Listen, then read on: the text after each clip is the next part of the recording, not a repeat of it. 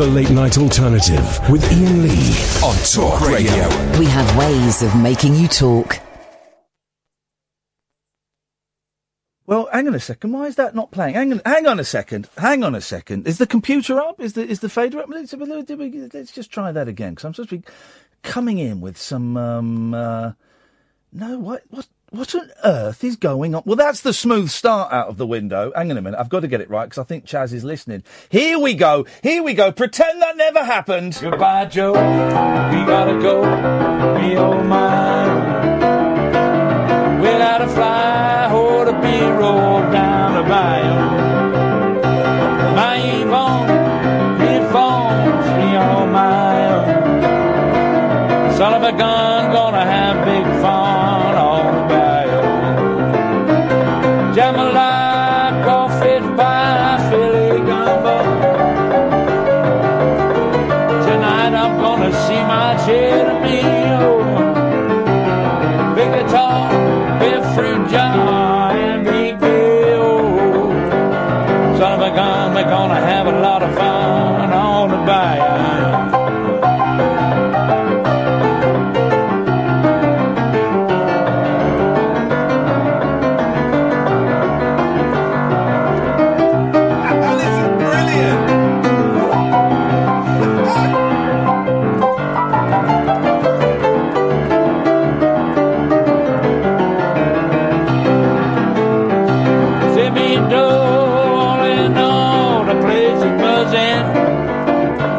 Kim folk come to see Yvonne by the dozen.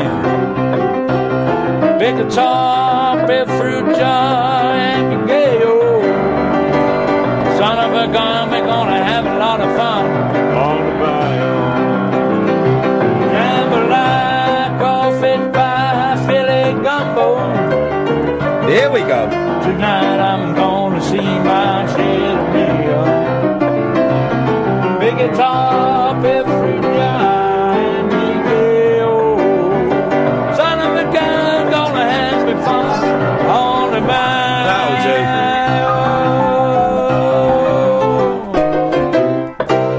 Oh, man. How was your afternoon, guys? Because my afternoon was spent with Chaz Hodges from Chaz and Dave, chatting to him for an hour.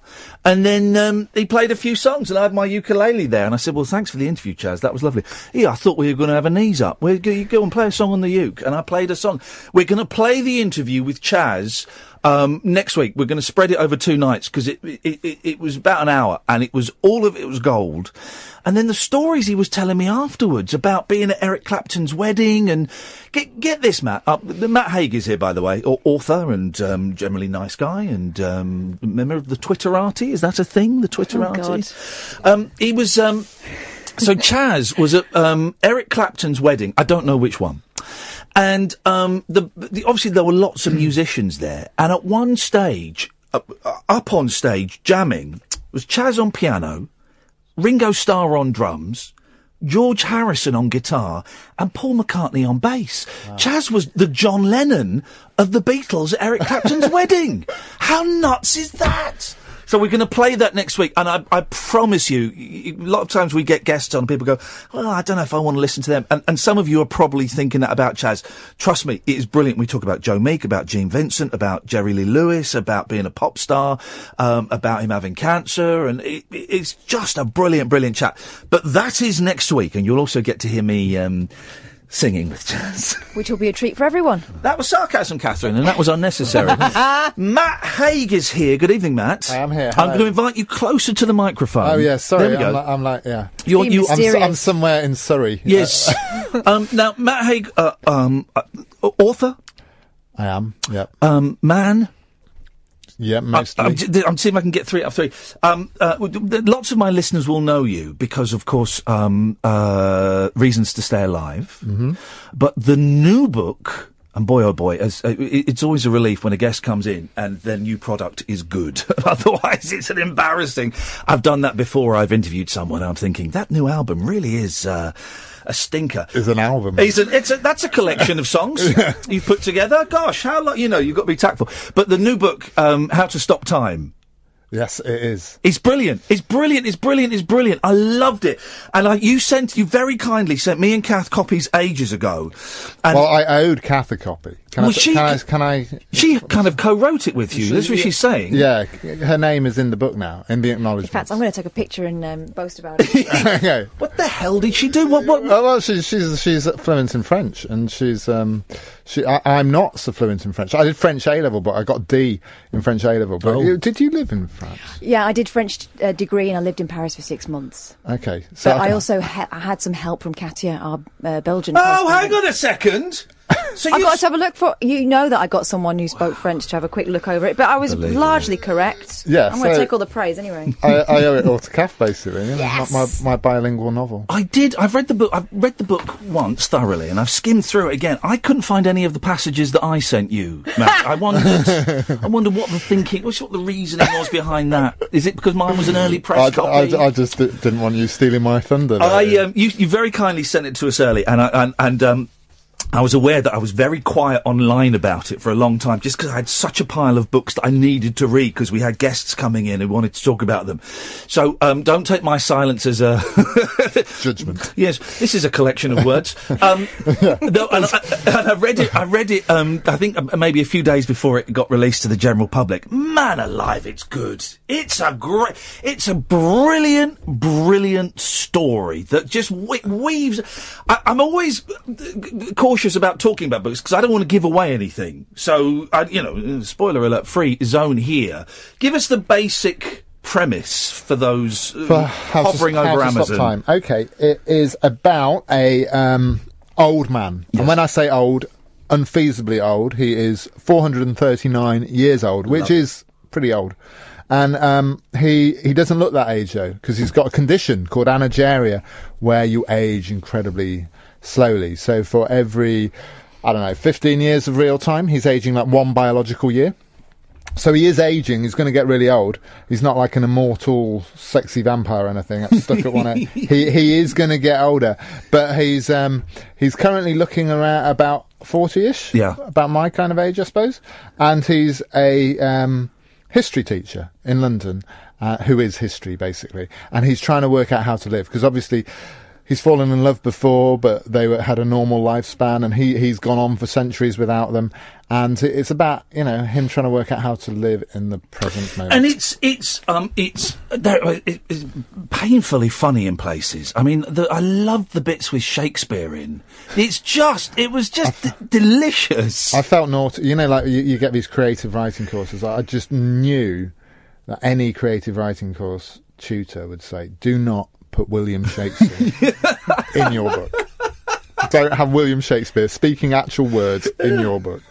But I partly for that reason, because I thought it was a bit of a naughty thing to do. But it was fun. I treated it like, the great thing with fiction is it's just not just escapism to read, it's escapism to write. So when I was writing it, I was using it as my little fantasy time machine of where I want to go. And if I went back to Elizabethan London, first thing I'd want to do is go and get a glimpse of Shakespeare. Yeah, of course. Go and meet the guy. And so I did it. You did? Via my...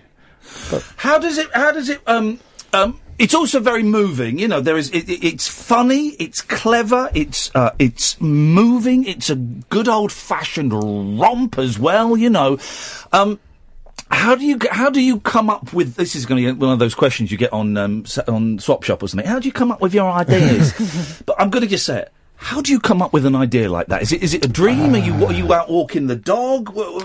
Yeah, I don't know. I'd written a book called The Humans a few years ago. Yeah, that was about an alien coming to Earth, and so that was my book of space. And while I was writing a book of space, I thought it'd be nice to have a book of time. Yeah, I think that was the idea.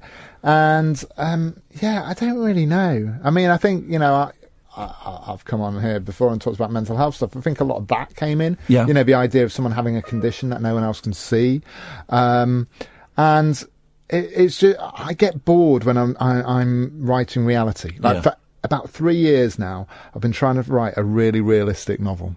It's about this agoraphobic, and it's the day that they leave the house and they have a good afternoon out of the house. And I get 3 chapters in, and then it suddenly becomes like an alien invasion or something.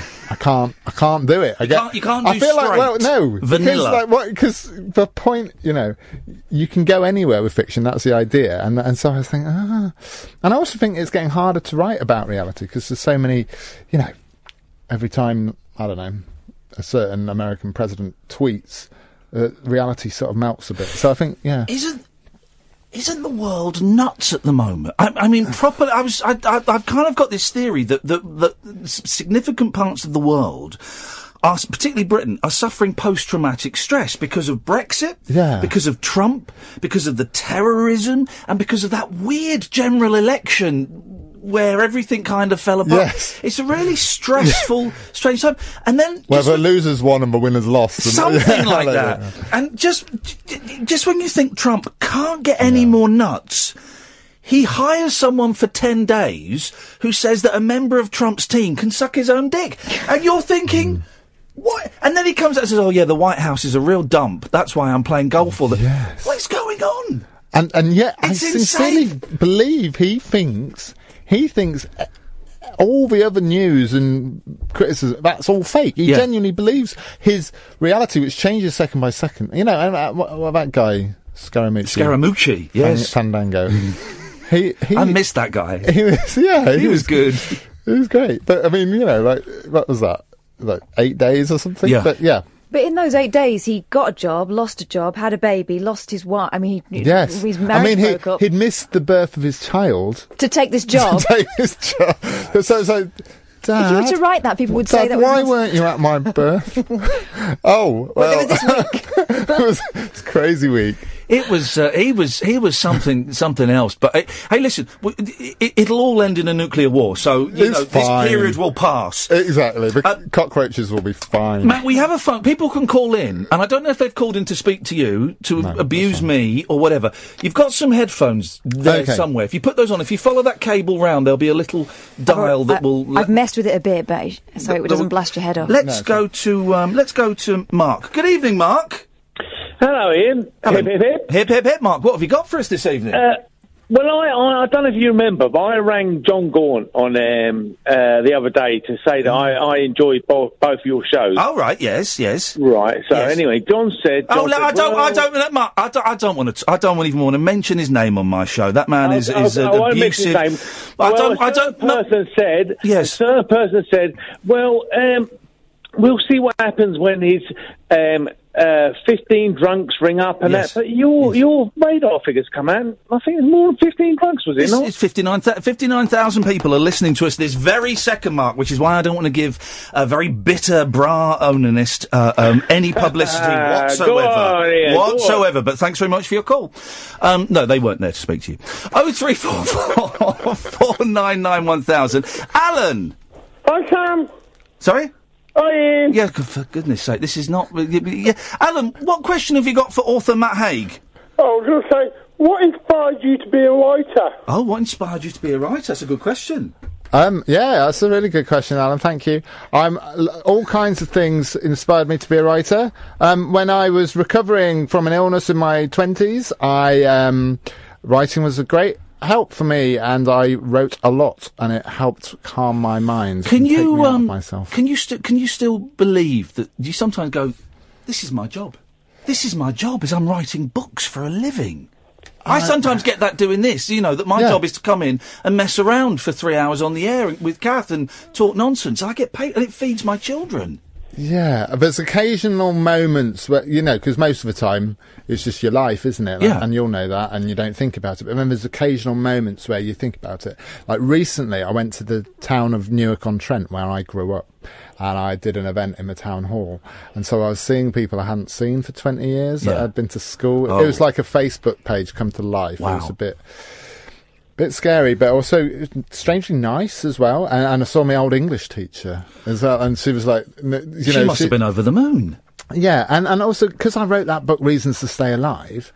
At events, you'll sometimes, I'll be like, I don't know, signing my autograph, being self-indulgent, looking down, and then look up, and they'll be crying or something, and you don't realise that you can write something, and you found it when you wrote that blog, didn't you? But you write something, and you don't. They're strangers to you, but you've somehow we've done connected something with that them. meant a lot to them. Yeah, and it's a kind of tricky thing to absorb, but it's a lovely thing. But I don't know. No, I don't always appreciate it. I don't think. It's funny you mention that connection because me and Kath have been doing a few live shows. And you go out, and we always say afterwards, look, if you want to stick around and have a picture or whatever, of course we'll do it. If you're going to put money in our pocket, we'll come and shake your hands. And the number of people that come up and say, you know, the show is really special because of this, or it helps me with this, or the connection that I think you have with your writers, and I think that some people, you know, we have with our listeners, we forget that, I'm a radio fan, so I kind of have relationships with people on the radio when I'm at home or when I'm feeling low or whenever. And we forget that the work that we do, it does have an impact on people, and particularly your books. Particularly, I mean, the Reasons to Stay Alive book is, is heralded by voices around the world. How many languages is that in now? 41. That's incredible. We just got Latvian. Did you really? Yeah. You got that Latvian market. I've always wanted a Latvian. That's an amazing achievement, isn't it? It's not in Icelandic yet. Apparently, if you get Icelandic, that's when you've really done it.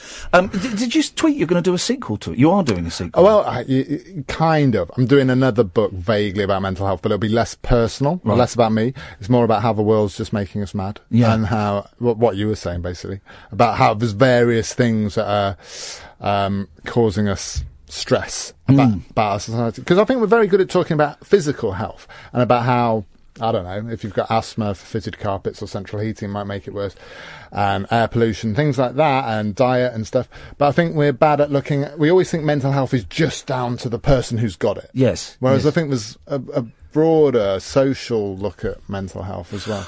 There's that terrible story in the news today, but that judge, there's a young lady. Did you hear this story? There's a young lady who's 17 who is, I can't remember the exact details of it, but she is being held securely because she's a very high suicide risk, and the hospital can't keep her any longer legally, and they are saying if we let her go, she will quite probably kill herself within the next 48 hours. Oh, and there is nowhere for her to go, and this judge has come out today and said that we are Britain, we are one of the richest countries in the world, and we could potentially have blood on our hands if this young lady is released without the care that she needs to protect her life. And it is that thing, Theresa May talks about, well, we're going to take mental health seriously and we're going to do this. When we were doing local radio, the number of times we heard stories about someone's kid was self-harming and the nearest bed that they could get was 300 miles away. Or a police station. Get locked Kids up. being held in a police station. Because there was nowhere for them to go. And it just makes you... I mean, yes, it's great that people talk about it, and your book helped, and Stephen Fry talking about it, and all. It feels we can talk about it a bit more. Yeah. There's only so much talking can achieve. It's a thing that politicians love to talk about. They get brownie points, they get karma points. It makes them look good. It shows that they're sort of forward thinking and stuff. But it needs as much money as physical healthcare does. I mean, my big thing, the sort of drum I bang, is that this line we have between physical health and mental health is a bit of a fuzzy one anyway, because, for one thing, your brain is a physical thing. You know, it's dependent on blood and the rest of you. And there's a lot of research now that, we don't really just think with our brains. Our brains interact so much with our bodies. Yeah. Like, we've got a nervous system in our gut, and we're sort of thinking bodies in a way. So this line we've got between physical health and mental health, which a line I think causes a lot of stigma, because for instance, like a 50-something bloke will happily go to the doctor about arthritis pain or chest pain or cough. Obviously there's some more embarrassing physical things, but your average physical thing, they won't be so likely to go and say, oh, I've just been having feelings of despair. Because they'll just think that's a total judgment on them as a person. And there are still people that make that judgment. I mean, you particularly, I know we'll talk about Twitter in a bit, but Twitter's just full of arseholes, isn't it? I mean, well, really. I think what it is, I think it brings out everyone's inner arsehole, yeah, doesn't it? Yeah. I think, you know, if we've got a slight arseholiness to it. Yeah. Put us on Twitter and it'll unleash. We've got, Tom's called in. Good evening, Tom. Yeah, hi. Hello, Tom, you're on the air. How are you? Yeah, I'm good, thank you. What have you got for us, Tom? I just wanted to talk really about the mind and body connection. Oh, there we go. Look, perfect timing, yes. What is your observation, Tom? Tom, do us a favour, Tom, turn your radio off, because it's going to confuse everybody. Yeah, okay, sorry. Okay. There it is, you see. This is the delay in the background. All right, there we go, Tom, go on. And I feel personally that there is very much a connection between the mind and the body. Whatever the mind is thinking, the body will react to. And I also think that what you're actually thinking yes. Can have a massive effect on every single little cell in your body. Uh-huh. And I've read quite a lot about it, but I actually feel it myself. So what you're actually thinking, and not just what you're thinking about yourself, but what you're thinking about other people as well. I know what I'm thinking about you right now. Yeah, I know. I know, yeah. Hang on, explain this. How does this manifest itself in your day-to-day living then, Tom? I'm a psychotherapist. Oh, here we go. Okay, right. So what you think about others... Yes. Is if you can imagine really electricity and what it actually does and how it manifests itself in society and what it looks like. How electricity manifests itself in society, and you can see it. You can't see electricity? No, exactly, yeah. What? But, no, I'm talking about thoughts. Can you see thoughts? You've still got your radio on. Yeah. Well, thanks for calling, Tom. Thanks for calling. It's late night radio. You can't, though, can you? You can't see thoughts. You can't see thoughts? Unless you're a cartoon and then you get a bubble. Oh, yeah, that's true. Can you see thoughts? I'm confused now. Can you see thoughts or not? No, you can't. You can't. That's Sometimes you can read them on my face. Here's the thing. They come out on the face. or in your finger. It comes No, they've done research, you know, to people who've had Botox. Oh, yeah. And people who've had Botox injections, this is very deadly serious, Ian. Oh, sorry. I'm sorry. They find it impossible to read the expressions on other people's faces. No. The people who've had Botox can't read other people's faces. The act of us frowning helps us understand other people frowning. So this is about how thinking is a physical process. I'm going to give you Tom's number. You can discuss this this off air. This is all hard science. This is. Do you get? Can I ask? This is a question that might sound a bit odd and a bit blunt. Do you get bored talking about the depression? God, yes. Yeah, because I know I do sometimes, and I have a tiny fraction of the attention that you get for it. Yeah, no, which is why I didn't. Which is why I waited for ages. I mean, that's why I wrote How to Stop Time, but also I've been writing these kids' books about Father Christmas and stuff because I didn't want to be the depressive guy. No, and name dropping now, but I was in touch with Stephen Fry, who obviously has spoken a lot about depression, and he really said you don't want to become Mr. Depression because he had it. I mean, obviously he's a Renaissance man himself who does loads of stuff, but he had that year where he did that documentary, and he was just sort of primarily known for bipolar. And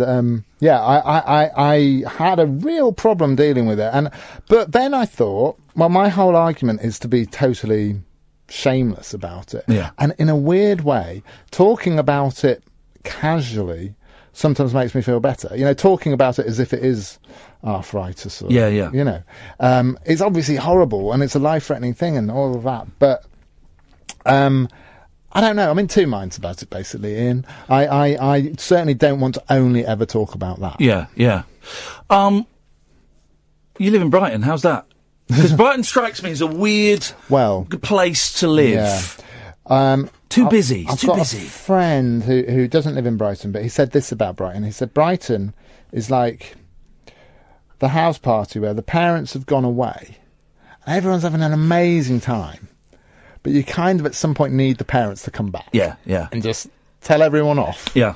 and sort it out and pick up the litter and just, stop smoking the funny stuff. Just, no, but Brighton's great. Brighton's friendly. I think you can judge a place by its drivers. Right, okay. And everyone lets you out on the road. There's not really road rage in Brighton.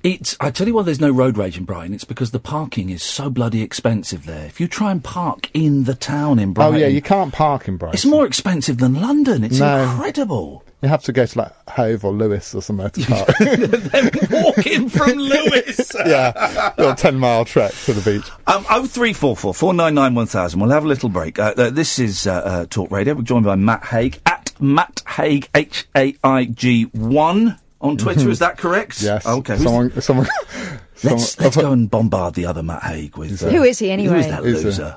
Forklift truck driver. You try saying that 5 times. I can't speak. And you've not been drinking for the last few weeks. 0344 499 1000. This is Talk Radio. The Late Night Alternative with Iain Lee. On air and off the leash. On Talk Radio. 0344 499 1000 is the phone number. Matt Haig joins us. His new book, How to Stop Time, is it's brilliant. It's funny. There's a rollicking adventure. There's a love story in it, and it's a cracking read. Well, you've tweeted about the possibility of it becoming a movie, haven't you? You've tweeted the name Benedict. You've tweeted that name, haven't you? So that's not we're not revealing any secrets. How does that work with books then? Someone buys the rights to it, but may make a film or may not make a film. Is that? Yeah, I mean they have to. So a lot of these companies buy more books than they'll make into movies. But in this case, he's attached to play. So we've got the actor. Yeah. And it is Benedict Cumberbatch, so it's obviously a sort of hot property kind of actor, and I think they've got writers and directors, and they're picking and choosing and working out finances and things like that. Isn't that funny? That's incredible. It's exciting, but obviously I'm a natural born pessimist. Yeah, so, of course. And I think it keeps you a bit sane if you don't think about red carpets and stuff, but you just. I've been in this situation before, but never with the actor. Right. And they've gone public, and there's a lot of buzz about it. And, and the book's doing well. So I think,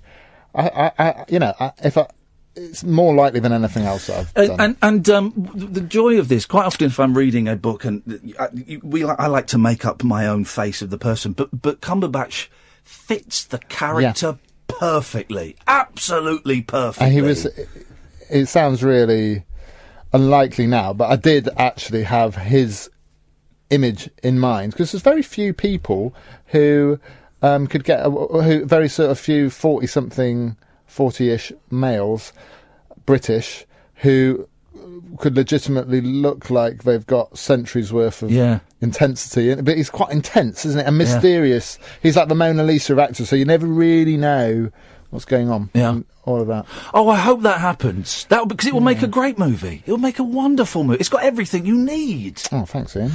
I hope so. The book's doing really well. It's it's selling bucket loads, I would imagine. Yes. I mean, compared to my previous book, it's doing a lot better. What's nice is the tour, because I'm doing this tour. It's nearly over now, but I've been doing it, and actually to have people at the events. Yeah. Because that's not a guarantee when you're a writer, and certainly not when you're starting out. Like I can remember, 10 years ago, doing an event for 2 people. And one of those people was just sitting down because she had rheumatoid arthritis. God. So. She wasn't going anywhere. She was just resting her legs. Did she buy a book at the end of it? No. Oh, no! It's honestly better in that case to have 0 people, because then you don't have to do the event. Yeah. If you've got 2 people, you're having to do that. And it must be good doing... But now, I'm not exactly filling the O2, but it's been mainly sold out over bookshops and stuff. So it's been nice to know there's people who are going to actually listen. And lovely pictures of thrilled fans on Twitter, it's great just seeing, because I've got 2 kids, they're 7 and 5, and books are so important in our house. And my my eldest, for Christmas I bought him the Secret 7 box set. He's read that and he's now devouring the famous 5. And it started off with me reading them to him. And then I wasn't reading it fast enough, so he's reading them all on his own now. And they're amazing. They're Famous Five. Yeah. I know sort of Enid Blyton's a bit controversial in some ways, but Famous Five, their pacing and everything. Yeah. It's so modern. Yeah. You know, because you think reading a book, well, they're like 70 years old now or something. Yeah. They're just, they're so fast. They're cracking adventures. Adventures of kids. Is that exciting? Kids actually like to read. You know, it's not like, some books you want your children to read. But no, kids actually, once they start reading. Oh, he's devouring it. And I'll get home, I'll get up in the morning and he'll say, well, I'm on page, he's really into the pages. I'm on page 138 and yesterday, and he tells me everything. I tell you what I bought him as well. I bought him one of those, choose your own adventure books. Right. Do you remember those? Still do those. I love them. They're all about to be relaunched. The ones where do you go west, go to page 76? Do you go east, go to page 92? Or do you cheat and just check out where it's going to end up? But they could be really dark, couldn't they? Because if you went the wrong way, everyone was eaten by wolves in the forest or something. Yeah, but books in our house are really important, and we've got loads of books, and we've always bought books, and we've always, if we go into town, we'll go into Waterstones, and we'll choose books, and we're lucky enough we can afford them, and they've always been members of libraries. But there is this kind of what's the point I'm getting to? Lots of people say that books are dead. Books are boring, books are old-fashioned, books are dead. So to see your pictures, this is it. I knew I was getting to something. To see the pictures of the people at your events smiling and excited and happy to meet an author, I think it's heartwarming. There's still kind of, that buzz about a book.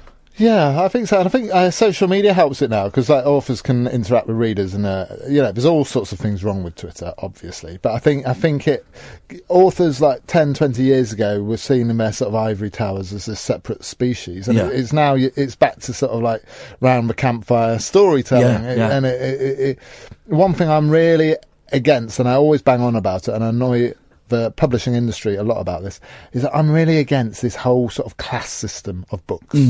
I think there's a real sort of high, middle and low idea about books. And it's a new thing. You go back, over 100 years and you had, I suppose Dickens is the classic example. I mean, Dickens was a total populist. Yeah. He wrote pot boilers with, sentimentality, and he milked stuff, and they were published in magazines before there were books.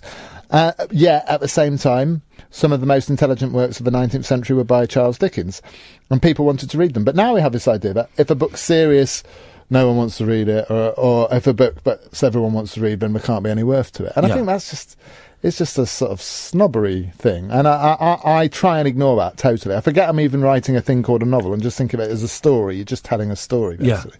I love, there's a thing you've been tweeting a bit, and then I realised it was part of the book, that poem about, I love it when you turn pages on their side and the words look like skyscrapers. I'm misquoting it terribly. Yeah. Well, a lot of that was basically a chapter of a book that just started as a tweet. Right. It's brilliant. The whole book, actually. I did a tweet which was how to stop time, Kiss, how to... Of course, yes.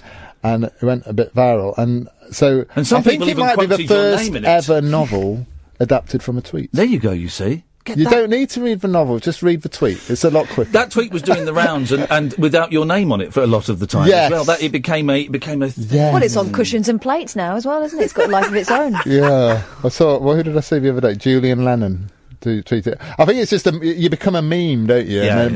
So you can't really say, hey, that's mine. You have to let it go. You just let it go out into the world. Come on, Lennon, give me that back. Come on.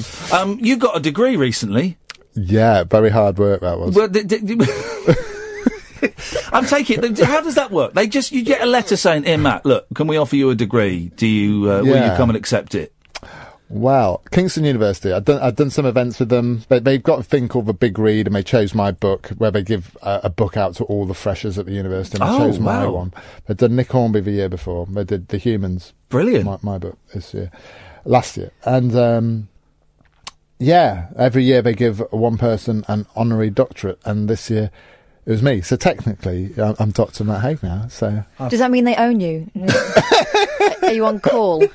Yeah. No, apparently, if it's an honorary doctorate, you're not really meant to call yourself doctor. Oh, come on. It's not going to stop me. If it's a plane, someone says, is there a doctor on this plane? I was like, yes. Well, technically. Absolutely. You get that on a credit card, won't you? You'll get the doctor on a credit card. Restaurant reservations. Yes. Apparently, it does work with that. And you gave a lovely speech. Do you enjoy doing things like that? Or I don't know if it's... yeah, I don't, actually. No. I don't mind this. I like chatting to you, but when you're standing at a lectern and you're... and you're wearing ridiculous clothes. Did you have the gowns and the cap? It wasn't even a cap. It wasn't even a mortarboard like everyone else. That's like a beret, isn't it? Bonnet. Yes. It's just... I don't know. I look like a plonker from like 16th century and literally just arrived there. And then, yeah, so I took my bonnet off at the lectern. But then, yeah, I get into... That's always been one of my fears, my anxiety, because anxiety is perhaps a bigger thing for me than depression. I just get nervous about everything. And like when I was at university, I can remember I was having to do an art history presentation. It was only like for 12 people. Yeah. But I spent months worrying about it, and I've still got a little bit of that. So, but no, it was fine. I deep breathed and I did a speech and people clapped and it was nice. And my mum and dad were there. And I even though I have technically graduated from university, I never went to my graduation. Right. So they never had the photo. Oh, so now they've got a mighty photo of their son in his bonnet. They must be, that being a doctor to one side, but they must be so proud of you, what you've achieved. Yeah, I mean, there's little moments, when their friends phone them because they saw me in the paper. Yeah, they are, but they I think they do everyone's head in about it. My sister, particularly. Oh, God, really, yeah. They do that. But, I love them dearly, and I love them being proud of me. But, yeah, I think to, like, their neighbours and friends, it's just like, they'll come round with they'll invite someone to tea, and they'll just literally have press cuttings on the sofa. We've got a random cutout. Here's a video of it. Matt was on TV this morning. Here's a video of it. You might have missed it. But... Oh, that's lovely. Listen, we need to take another quick break and then we'll have a few more minutes. Matt Haig is here. This is Talk Radio. Late night conversation worth losing sleep over. The Late Night Alternative with Iain Lee on Talk Radio. We have ways of making you talk. We've got another few minutes with Matt Haig. The new book, I'm gonna tweet it all at about 15 minutes, where you can get How to Stop Time, and I thoroughly. It's hard to kind of to recommend all the books, because here are my top 5 in no particular order. Matt Haig books: The Humans, which it turns out I misunderstood. I thought it was about mental illness, but it's actually about an alien. It is about it. I was being too clever. How to Stop Time, Reasons to Stay Alive, and both of the Christmas books. Which here's where your genius lies. You've written 2 books that have now become, certainly in my household, and I'm sure households around the country, a Christmas tradition is get out one or two of those books, which is an amazing achievement to do. To write 2 timeless Christmas books that fit perfectly in the run up to Christmas. That's nice.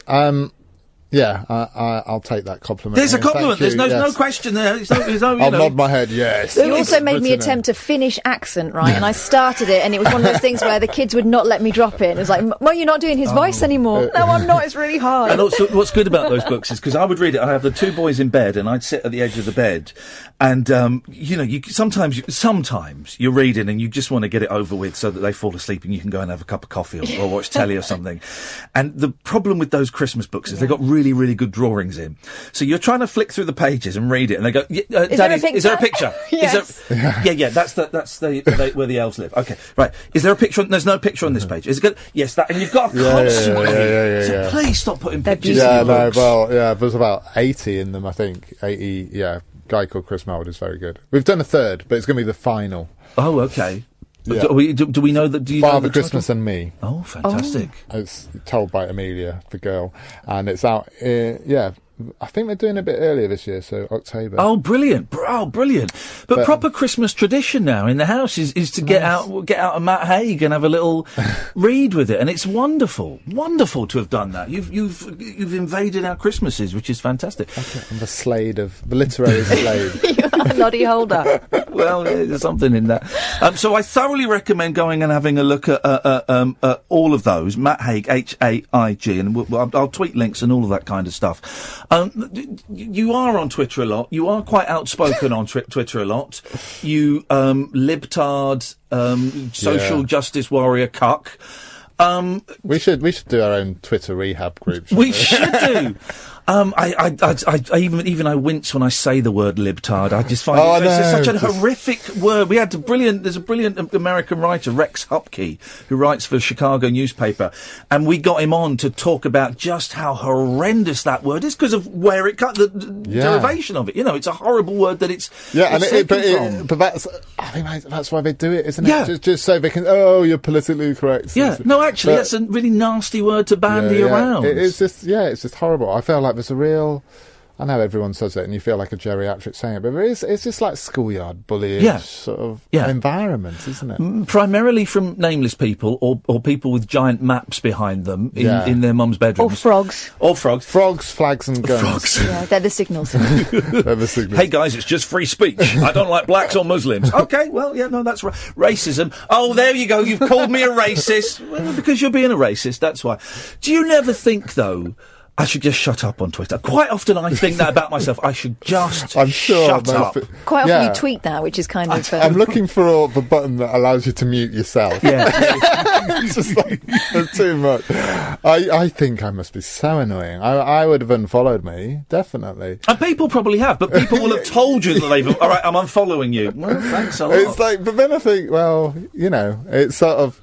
I don't know. I mean, again, two minds, but I think... I think in a weird way Twitter keeps me sane, and even when there's a little bit of trouble on Twitter, I think I'm someone who kind of likes a little bit of external chaos just to cope with internal chaos. So, that's interesting. Getting a bit deep here, but I think, like I used to live in a house in York, and it flooded, and just before it flooded, I was starting to feel a bit depressed and weird. And then when it flooded, everyone says, oh, you must be so stressed, your house is flooded. And actually, I felt better. You had something to focus on. I had something to focus on. My sort of caveman brain was like how it was meant to be. Well, also something that had a practical solution. I had a practical solution, yes, because you had a problem and, you know, lost a bit of money and everything and lost the value of a house. But in a weird way, I was stressed, but normal stress. But you could fix it, Yeah, not ill stressed. So, and I think Twitter's sometimes like that. I think I deliberately, you know, when you're going to say, if you've got a blue tick, they automatically put you high up on the responses. So if you respond to Donald Trump, you know you're going to get 1,000 people on your timeline who are, you know, rednecks, for want of a better word, and just, you know, utterly going for you. But I don't know. I find that strangely calming. That's my meditation. Isn't that funny?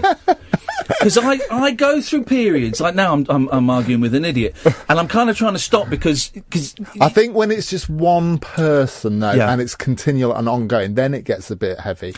But I've had a few brushes with Paul Joseph Watson, a few minor brushes. Me and you both, yes. And I kind of... I saw Nigel Farage the other day, trying to get Paul Joseph Watson to, I don't know, 1 million YouTube views. And I thought, oh my goodness. Really? This is real end times. But, he's just, for those who don't know, he's just a dweeb in his bedroom who says provocative things that he probably only half believes just to... Well, the racism, casual racism to one side. The one that got me was the video about depression isn't real. Totally, which is not just... But I've had a couple of kind of run-ins with him. One of them, I enjoyed it, and it was great sport. He owes me $1 million. Go on, this is brilliant. Go on, tell us. Well, there's another rude word called Milo. Who, I miss that guy. Who, another provocateur, as he would self-style himself, who wrote a book, and he got dropped by his publisher, and then he published it himself. And then I'd said a comment about Milo's book deal, and Paul Joseph Watson said to me, well, I bet you, and to all his troll army, I bet $1 million. It's always dollars with him. It's always dollars. He's born in Sheffield. Yeah, he's from Yorkshire. Yeah, he does all American spellings as well. He takes the U out of words to be American. $1 million that Milo's book will outsell yours. Well, the bookseller, the trade magazine for the book industry, reported 2 weeks ago that Milo's book in the UK, total sales were 159 copies. Yeah. And even in America, it's only like 18,000 or something. It wasn't the millions they were expecting. You've done a bit better than that, have you? So I've done a little bit better. And he's still got his tweet up saying he'll pay me $1 million. So I'm not really expecting $1 million. Take him to court! He'd take you to court for that. Take him to court, I don't think there's much of a case, just because we haven't specified which currency. It could be, there's lots of dollars out there. It could be cowboy monopoly dollars. Twitter's a strange old world. And I know some good things happen. We've made contact through Twitter, and I've met other people through Twitter. But I personally, I think the bad outweighs the good. Yeah. I really do. I think so. But I do think it's a little bit. You can find there are enough good people on it. Yeah. If you were very disciplined, Ian, and I'm not, so I'm totally not the person to give you advice. I'm worse than you at finding the wrong people. But I think if we managed to just really focus on good people, then we could just be about all right. But it takes a lot of blocking and muting. You had a thing where people sending you dick pics. Yeah. I mean, it's just... I think it's worse for women in some think ways. so. That's the extra thing. So they will give you all the insults as well, and then show you their or other people's private parts. I'm not convinced it was his willy, to be honest. It's really weird why random strangers think their genitals are so interesting and stimulating. It's like baboons, isn't it? It's like baboons. I think it's a little bit. Have some of that. Yeah. Wow, that's convinced me of your argument. Thanks. You've not commented on the pictures I've sent you of my willy. You've not said anything. I don't believe it's yours. It's a stunt. It's a stunt dick. Put a 50p next to it. So what are you? How does it work? Have you got a writing room at home? Have you got a study where you go in and Well, I got a house with a shed because I thought I'd be like Roald Dahl and go out every morning to my shed. Didn't work. No, sheds are horrible. Horrible places. I know some men and sheds, isn't it? It's the thing, but no, I don't like sheds. And also, I don't like anywhere where I go and think, right, this is me, this is my work time, because then I can't. I try and pretend I'm not working when I'm working, and then it's better work. Right. Like you have fun on your show. Yeah. As soon as it feels like work, it becomes less good. And I think, for me, it was. I just write on the sofa. I just have my laptop out. Do you really? I have a Word document. I'm on Twitter. And loose women on in the background. Yeah. So I write my nice, sedate, sort of philosophical. Donald Trump is a... Yeah. Oh, I know what you write about him. You don't like him. Listen, he won the election, Snowflake. He's out. He got less votes, though. I think he really struggles with that. Because actually, to understand their sort of electoral college system, it takes complexity. Trump world, it's like you win or you lose. So I think he's still got a massive issue there. We've got time for one more call. Let's go to Jerry. Evening, Jerry. Hello. Hey, how you doing tonight, Jerry? I'm all right, thank you. Excellent stuff. What have you got? I've got some questions about the restoration. About what? We've got to be a bit patient with Jerry. Jerry's got Parkinson's, and some nights it's a little bit easier than others. But you've got questions about the restoration? My electricity in the underground. There's a woman in the local shop. I've seen her on Babe Station. You've seen a woman from your local shop on Babe Station? Where? Hang on a minute, mate. We've got an author. We've got one of Britain's leading authors, a doctor no less. And you're talking about the woman from the spa working on Babe Station. Also, Jerry, don't you judge her. You're the one watching it. She hasn't got a mattress in the shop, though, and discuss, please. She hasn't got a mattress in the shop. Yes. And it's cheaper. The items are cheaper than the station. Yes. Right. So what? I don't know. I don't understand what your question is. What do you think you should pay her an extra £1.50 every time you talk to her? No, it's uncomfortable. It's uncomfortable. Yeah, it's uncomfortable. Well, I suggest loosening your belt, Jerry. I think that might help. Oh, Jerry. Wow. Jerry really is. That's a little bit fruity. Bless Jerry. Well, there you go. One of those jobs isn't paying too well, is it? How much more of the book tour have you got? Are you nearly done? I'm nearly done. I've got Edinburgh, St Andrews, and there's a place in Shropshire called. And you go out on your own and do it. Your family are at home, are they? Yeah. Sometimes I drag them with me. That must be hard work. Yeah, and so I drag my 8 and a 9-year-old to listen to me talk about mental health and stuff. No, it's been fine. Most of the time it's me on my own. Yeah. So a lot of hotel rooms. Lonely? Babe stations. No. Babe station and spa is the place to the go. New Netflix and chill. Is there an audiobook of this yet? How does it work with the audio? Yeah, there's a guy called Mark Meadows who's really good. He's an under-acknowledged voice actor, but he's brilliant. Yeah. And he's done all 3 of my books with Canongate for adults. And does he do all the voices? Like does. Kath was Can he saying. do He does the voices. Yeah, he goes up an octave when it's a female character. Does he really? Yeah. We had the brilliant Jim Dale on. We should get Jim on again from the Carry On films, and he's a big star in America now. And Stephen Fry does the Harry Potter books over here, but Jim Dale does the Harry Potter books, audiobooks. Yeah. In America, and he does this wonderful little sort of rehearsed little bit he's got where he does all the different voices and he just plucks them out of thin air, and you just think, God blimey, I couldn't be bothered. I'm like you, I start doing the voices, Try and get out of it, and then I'm just do read it. There's a little sleepy voice. Do the voice. Or also sometimes you start doing a voice and then you realise it's like a girl or something. It's a new character. And you turn the page and it's not the person you thought. Yeah, so you go, it's an absolute bloody night. Just write less voices in your books. Matt, it's always a pleasure to talk to you. Thank you so much for coming in. It's my favourite thing to do, Ian. Is it? Yeah. I don't know, because I feel like I'm... Well, bless you for that. Your long-lost brother. We are brothers who have... What's the phrase? Brothers from different mothers. Another mother. That's the... You're so straight. Thank you very much indeed. I'm trying to work on it. We love having you in. And, I didn't ask you in because I knew that you were busy, but you have an open invitation any time you want to come in. The book is a joy. It's an absolute joy. And you know, dear listener, we don't recommend stuff if it's pony. We don't do that.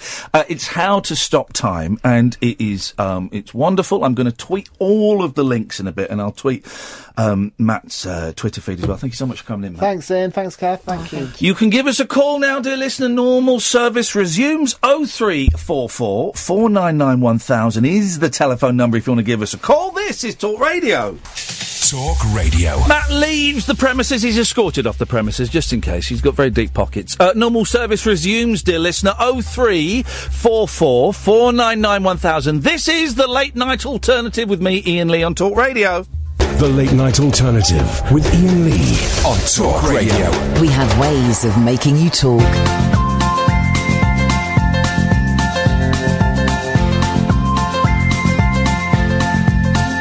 There's a voice that keeps on calling me.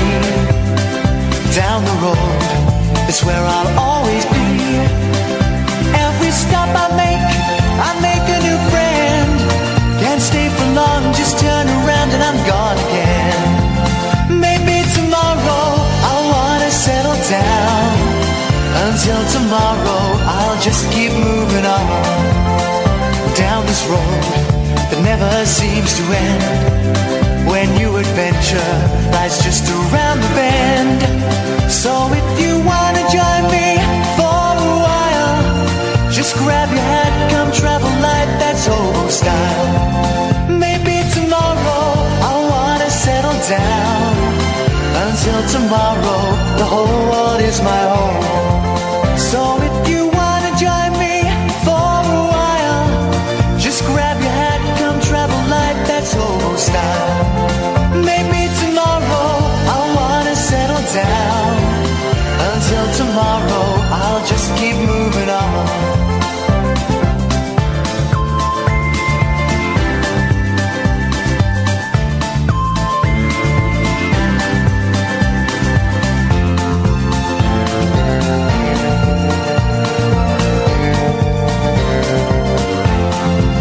Maybe tomorrow I'll wanna settle down.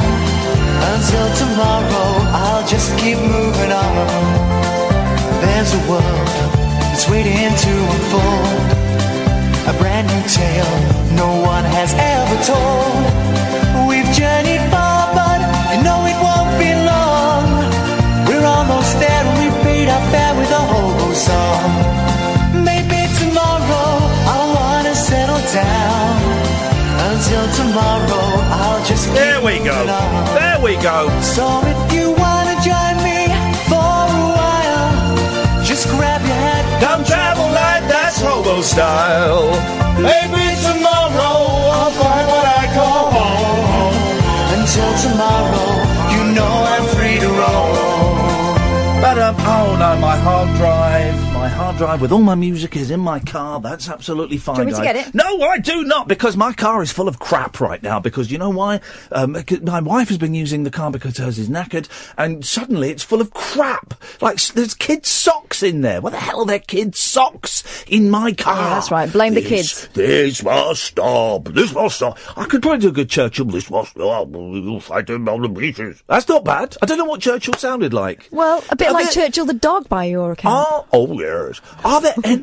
Churchill was around before recordings were invented, wasn't he? No. Is there a recording of Churchill? There are. There's quite a famous recording of Churchill. No, I think that's an actor. No, it's not. I think that's Robert Hardy, who died today. Didn't he play Churchill? I think he did. We will fight them on the beaches, and we will peace in our time.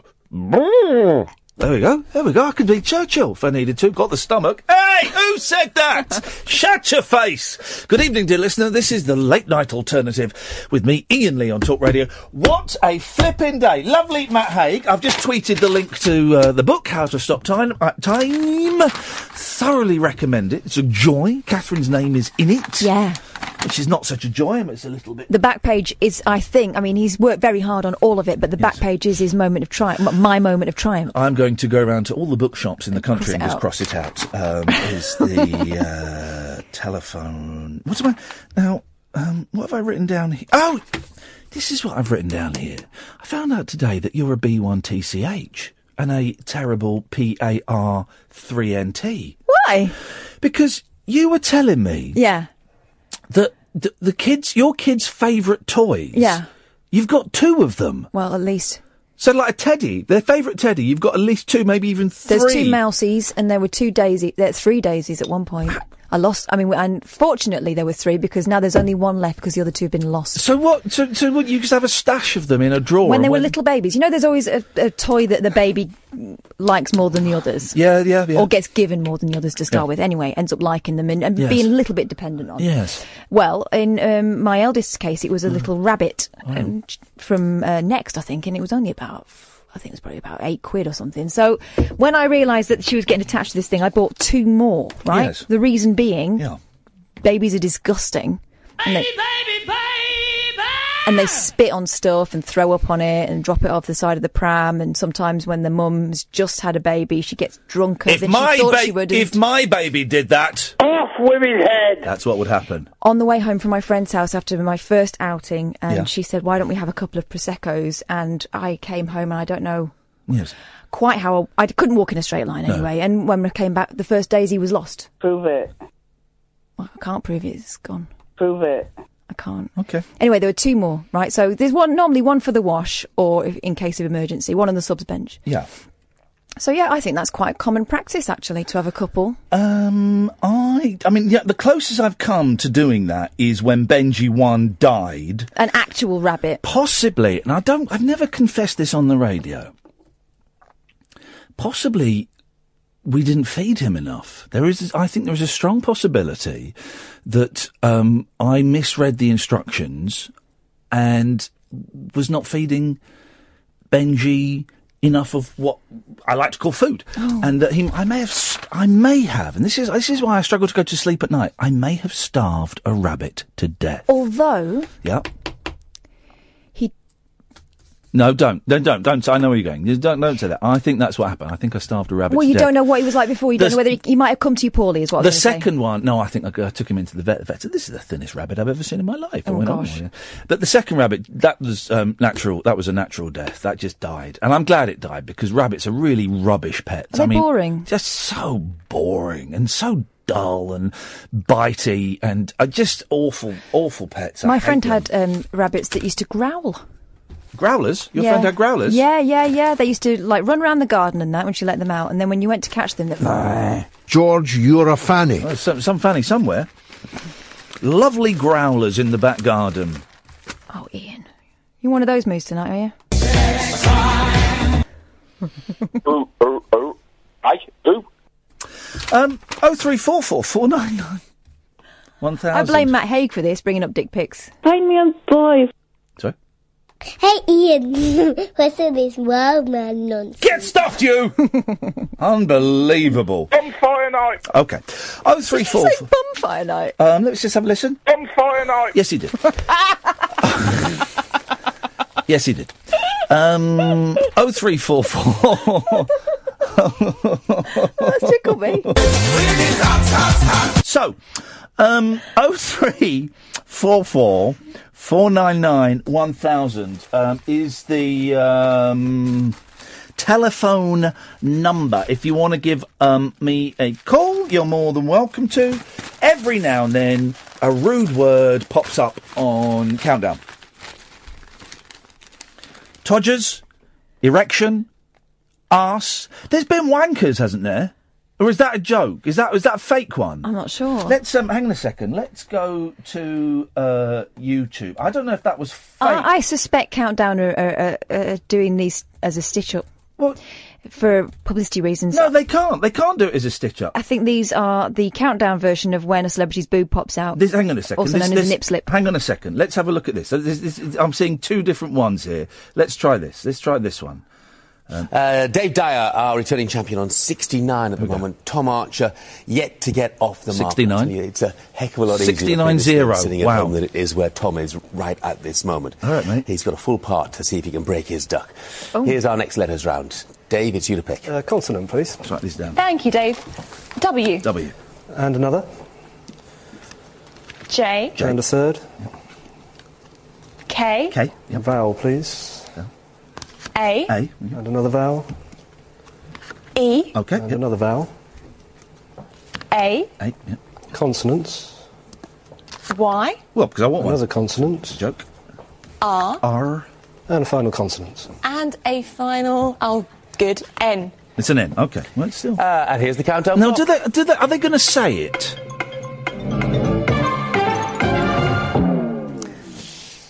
Tom, how many? 6. And Dave? I've got a 6. Okay, what's yours, Dave? Oh, grow up. We all do it. Tom? I went for awaken. Okay. Here's another one. The letters on the screen. S-R-K-D-U-A-E-W-N. Now then, Gino. 7. 7 again. And Lawrence? 7. 7. Let's say Lawrence is 7, please. Not sure if I dare say this one. Wankers. Oh! It's said by many people. There's no question about it. Wankers. It'd be interesting to see if that's got in the dictionary. Gino? Yeah, pedo wankers. Okay. Apologies to anyone offended by that, but these are just words. Well, there's been another one. Rachel Riley is left blushing after spelling out orgasmed. At least she was just spelling it. On Channel 4's Countdown. She giggled as lexicographer Susie Dent came up with the word, which host Nick Hewer called very satisfactory. Oh. Rachel, 31, has orgasmed on the show before and had plenty of other rude words, and we've read some of those words out. We hope you've got a lot of pleasure listening to those rude words. Paul's in Buckinghamshire. Good evening, Paul. Hi, are you talking about Countdown? Hang on a second. What the hell is this Buckinghamshire nonsense? I do live in Buckinghamshire. Yes, I know, but you're not Paul from Buckinghamshire. You're Paul in Stoke Poges. Wait, Stoke Poges is in Buckinghamshire. Yes, I know, but you're using a pseudonym. I'm using a different mobile phone, yes. Right, okay. Type in Paul in... Not for a reason so you don't answer me. I'm not doing it for a tricky reason, don't worry. Well, okay, but I just want to know why the hell you are listed on this screen, and thank God it's been changed now, listed as Paul in Buckinghamshire. Do you notice, Cuff, because I never say the location of where people are from, yet for some reason I knew there was something not quite right. Yeah, something bent. There was something bent. Why did is... did you say the QPR fan as well? No. Why, when something is a bit... I've just worked it out. Why, when something is slightly illegal or wrong, we say it's bent, and I've worked it out. Go on, then. Well, it's crooked. Yes. Yeah. Am I right? Well done. You didn't know that until I said that. Gosh, you're making all kinds of assumptions tonight. What am I thinking? I'm not bent or crooked. Sorry, I'm not talking to you, Paul. What am I thinking right now? Okay. Paul, yes, Paul, what have you got for us? You were talking about Countdown. They've cancelled Brexit. Yes. This is correct assumption. Okay, you know the Countdown programme that annoying Jimmy Carr does? I get him confused with Alan Carr or Jimmy. Is it Jimmy Carr? Why, when Paul phones up, do I want to jump in front of a tram? Because there's questions. Just stop asking questions. Just tell us what you want to say. Because he does a thing on there where he does anagrams for words and gives a clue. Called Countdown, yes. Now I remember one. Now, the word is Sean's bum, and the clue for the word that you make out of Sean's bum, the letters from Sean's bum, yes. The clue is brightens up your day. What's the word? Sean's bum. You have to use all the letters from the phrase Sean's bum. Well, Sean's bum isn't a phrase, though. No, okay, it's just... They're saying, Sean's bum, use the letters... Please stop saying Sean's bum. Kath wants to jump in front of a tram now. The clue is it brightens up your day. What is the word? I don't know. What is it? Sunbeams. Thanks very much for calling. Good one. Guys, 59,000. Now down to 58,500. For 5 minutes, he'll be back. 03444 991,000. Oh, God, it's Andre next. Flippin' heck. The Late Night Alternative with Iain Lee. On air and off the leash. On Talk Radio. Tom, who called in about remember Electricity Thoughts about an hour ago? Tom is listening and following us on Twitter. VJ Hutter, thank you, Tom. Always nice to get new voices. By the way, if you go to my... What's wrong? It's not there. What the heck? What do you mean it's not there? What the heck? Did I bring it in with me? No, I didn't bring it in. It's out there. I'm sure I carried it up. I brought it up. It's out there, or maybe it's not. What was I saying before Catherine rudely interrupted me? I don't remember, so we'll just go to Andre. Good evening, Andre. Hello. Some people, Andre. Good evening, Iain and Kath. It's very nice to talk to you in the undergrowth. All right, David Bellamy. How you doing? Some critics of this show, Andre, have accused me of only having callers that are drunk. What, like me? Because I've been on the side or in the garden. Oh, so it's true that all my callers are drunk? Well, no, not exactly. Oh. Not exactly, Iain and Kathy. Well, you might have had a flu, because here at the growth, I can't really see much, and because I've had a couple. Oh. You know, as you do when you're doing the garden in the shed. Yes, okay. So basically the accusation is correct that all of my callers are drunk. No, I don't think that's correct. It's out the front, in the boot. I'd like to talk to them. Okay, well, that's okay. That's possible. Talk to whom? Anyone who says I'm drunk. Okay, Kyle probably thinks you're drunk, David Bellamy. Kyle, you're through to David Bellamy. Hello. Hi, David. How you doing? Hello. Did you say I was drunk? Hi. What was your name again? It's Kyle. You do sound like you've got a mouthful of beard. Kyle, to tell the truth, yeah, I've been down the shed and having a little brandy as I was working on my cuttings. You having a brandy in the shed? Pardon? What? You were having a brandy in the shed? Oh, sorry, mate. I know what you said then. You had a brandy and a... Sorry. Nah, not really. I've just been working in the garden. Yes. Okay. Well, thanks for calling, Dave. Yes. Thank you. Thanks for calling. Thank you. There we go. Kyle, I do need to conduct a survey. There have been accusations that all of the callers to this show are drunk. That's certainly one there. Kyle, are you drunk or sober? I am still just about sober at the minute. Okay, so we've got one for the drunks and one for the sobers. It's 50-50 so far. Kyle, what have you got for us this evening? Well, I've got a genuine question, and I don't want you to leap on me and mock me. Well, but this is absolutely genuine. Okay. To the best of it anyway. I prefer genuine questions over those fake questions. Okay, it's not to get a cheap laugh or anything. Right, in the paper today, yes, there was mention of an underboob, and I've seen mention of a side boob. Yep, side boob, yes. I've no idea what it means. I do know. Right, I know what a side boob means. I can work out what an underboob means. Right, so a side boob is if I was a lady with a bust, and I was wearing like a top. It didn't have a back to it, okay? Mm-hmm. And imagine, so I've got trousers on, and then I've got a top, and it sort of comes up the front, and it ties up around my neck, okay?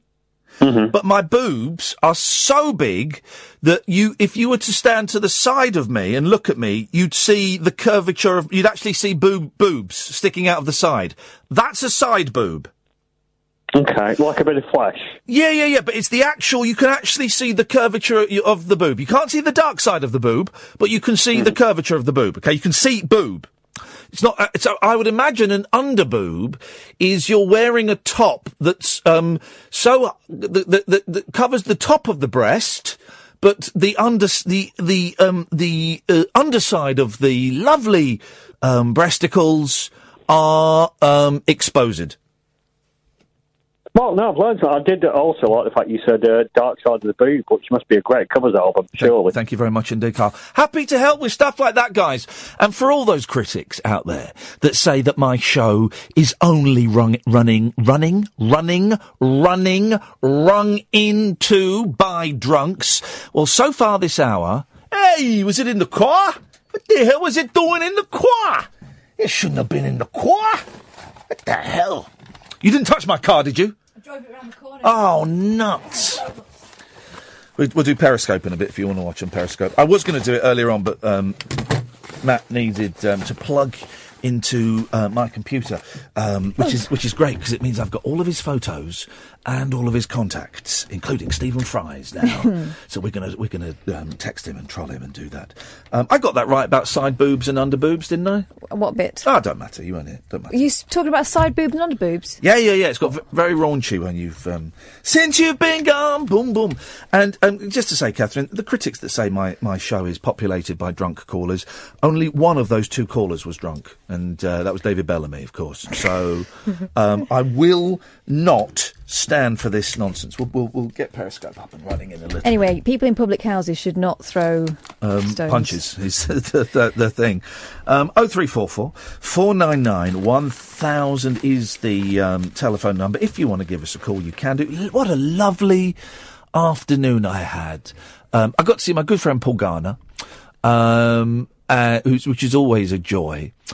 And then spent an hour with Chaz Hodges from Chaz and Dave, and it was brilliant. And Paul and I met Paul's boy, who I've not seen for years, and suddenly he's a 9-year-old boy with skinny jeans and slick back hair. What the hell happened to you? You were a baby last time. Anyway, so and it was brilliant. And Chaz came in. Tall fella, lost a lot of weight because of the cancer, but his hair's coming back. Big, tall man, and everyone else went right. All right, we'll go and sit in the kitchen, enjoy yourselves, and that was it. And it was me sat on the sofa with Chaz for an hour. I could have done longer, but I thought I should really bring this to an end. For an hour, just chatting. And we can confirm, dear listener, that a knees up did indeed ensue. Oh God, it did. Let me play you another little bit that he did. He had a banjo with him, 5-string banjo. Let me play you that, because that's a nice little, where is it? Oh, God, the computer's gone to cuck. Here we go. Listen to this. It's only a few. Listen to this. I said, have you got a banjo with you, Chaz? Go on, give us a little tune. Yeah, what the I'm coming back to you.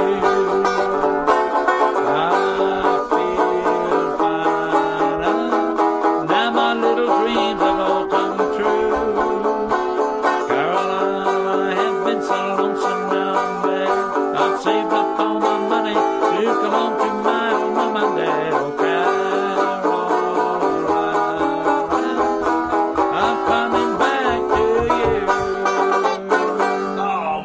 Yeah, it was great. That was my afternoon.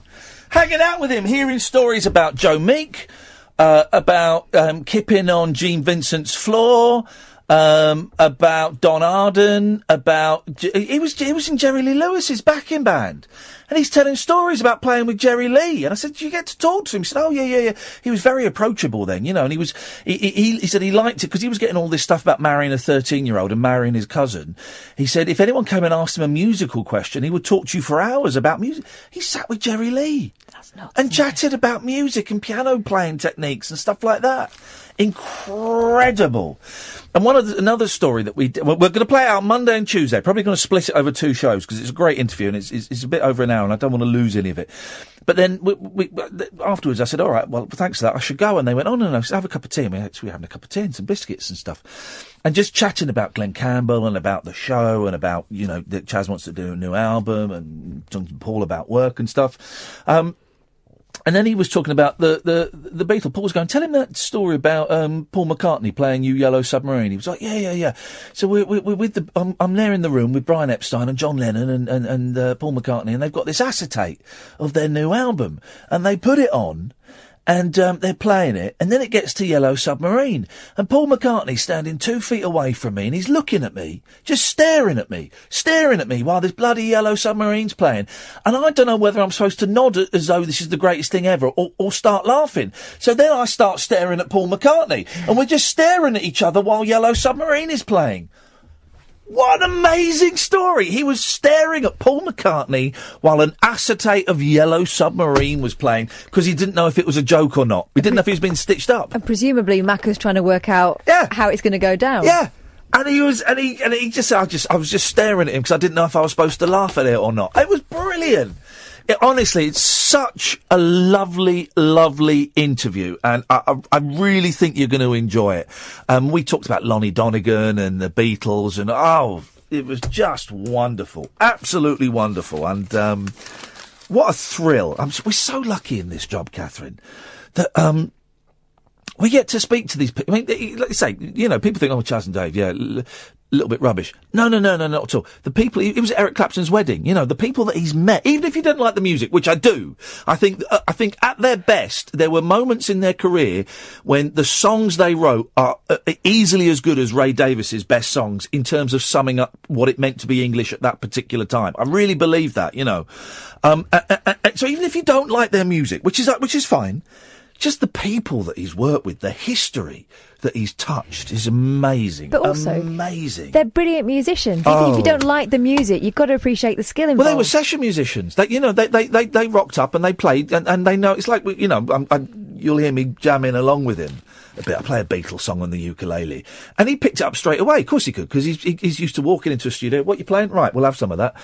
And getting straight into it. And it is just a joy. And what a thrill, doing this job and getting to talk to these people and getting to, and not just, spend 10 minutes with them. Sometimes you get 10 minutes with them and even that's a thrill. But getting to sit for an hour in a room with Chaz where there's a piano, a uke. He comes in and he saw my uke. He says, let's have a look at that. And he's tuning it up. He's going, this has got a nice sound to it. And he's playing it. He made that sound better than it's ever sounded in the 5-6 years that I've owned it, and it was just a joy. And I was just thinking as well back to that Narina Palo interview.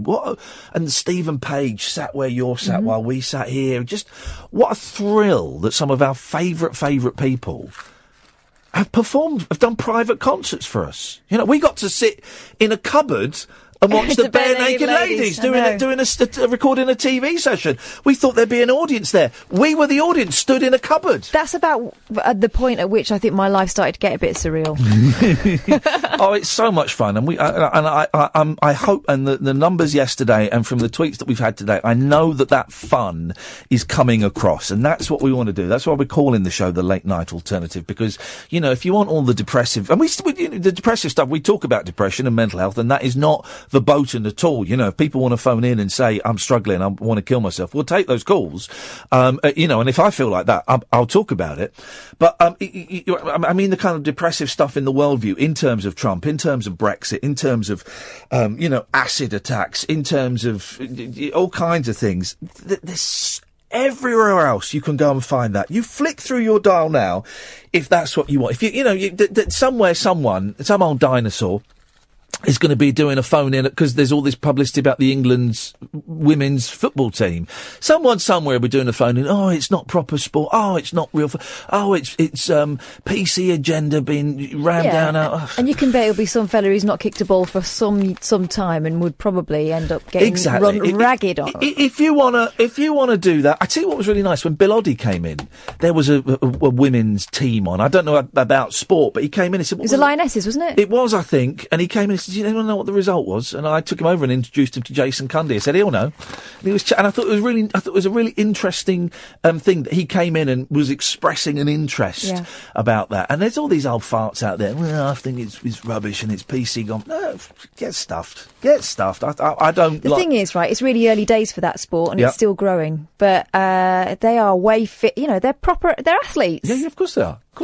I mean, I don't like football played by men or women, but I hate both of them equally. Exactly. There's no discrimination from me in that. I hate both of them. But I recognise that all these people are prime specimens, and I would not dare sit on the side, sit on a flipping sofa telling them that they're not proper athletes. You wouldn't challenge them to a kick around, would you? Dom, stay there. We'll come to you in a minute. We're carrying on the survey. Are all of our callers drunk? I don't think all of them are. I would say about 75% of them are. And I would say the other 15% still working on it, yeah. Yeah, high on drugs. 0344 499 1000. This is the Late Night Alternative on Talk Radio. Unmissable late night radio with the original king of unconventional conversation. Make contact with Iain Lee. The Late Night Alternative with Iain Lee on Talk Radio. 0344 499 1000. Let's go to Dom. Good evening, Dom. Evening, boss. Drunk or sober? I am off my tits on cake. Oh, kids, oh God. Me. All right, so we've got drunk, sober or high. The accusation was my callers were drunk, sober, or high. It's one each so far. What have you got for us, Dom? That's represent. I'm looking forward to that chat, and it's going to be a... Oh, mate, it's such a good... I mean, the stories that poured out of this man, and he's such a nice man, such a lovely bloke, so it's going to be great. Monday, I think we're going to do it over 2 nights, Monday and Tuesday, probably around about 10:30, 11, something like that. I think might be a good time to play those out. Oh, fantastic. It reminded me of this podcast idea I had, which... Yes.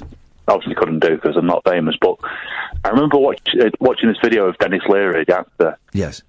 Telling the truth about all his old films and the people he worked with, and I just thought a podcast of someone of your own sort of ilk, yes, interviewing Chaz and getting not the gossip, but the true stories about the past.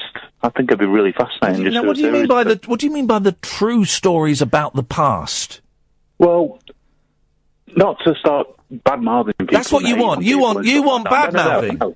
No, I want the Beatles playing at a wedding that no one's heard of. You know, it's Eric Clapton's wedding, but only a number of people saw it. Yeah. Beatles reunited. Well, hang on, well, actually, that story didn't come out in the interview. That came out afterwards. But that's what this show is. We get the stories that other broadcasters can't even imagine, or something like that. That was good, though. Yeah, Bill Oddie, Tony Robinson, all these people have got fascinating stories that they think, I won't bother putting in a book.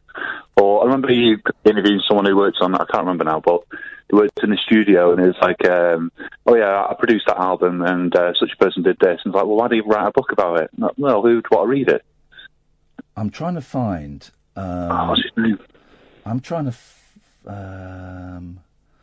I know who you mean. Lou Adler, wasn't it? That's the one. Yes, Lou Adler. Yes. Just not nasty, it's just... You want the dirt? The good, clean dirt. Does that make sense? No, it doesn't make sense. Dirt is dirty. Dirt is dirty. Here's the best rock biography, right, in terms of dishing the dirt, is a book written by Lindsay Buckingham's girlfriend during the making of Rumours and Tusk, right? What's her name? Carol Ann Davis. Harris. And we approached her and she's... she accepted my Facebook request, but she's not got back. It's called Storms, My Life with Lindsay Buckingham and Fleetwood Mac. He talks about him getting coked up, him slapping...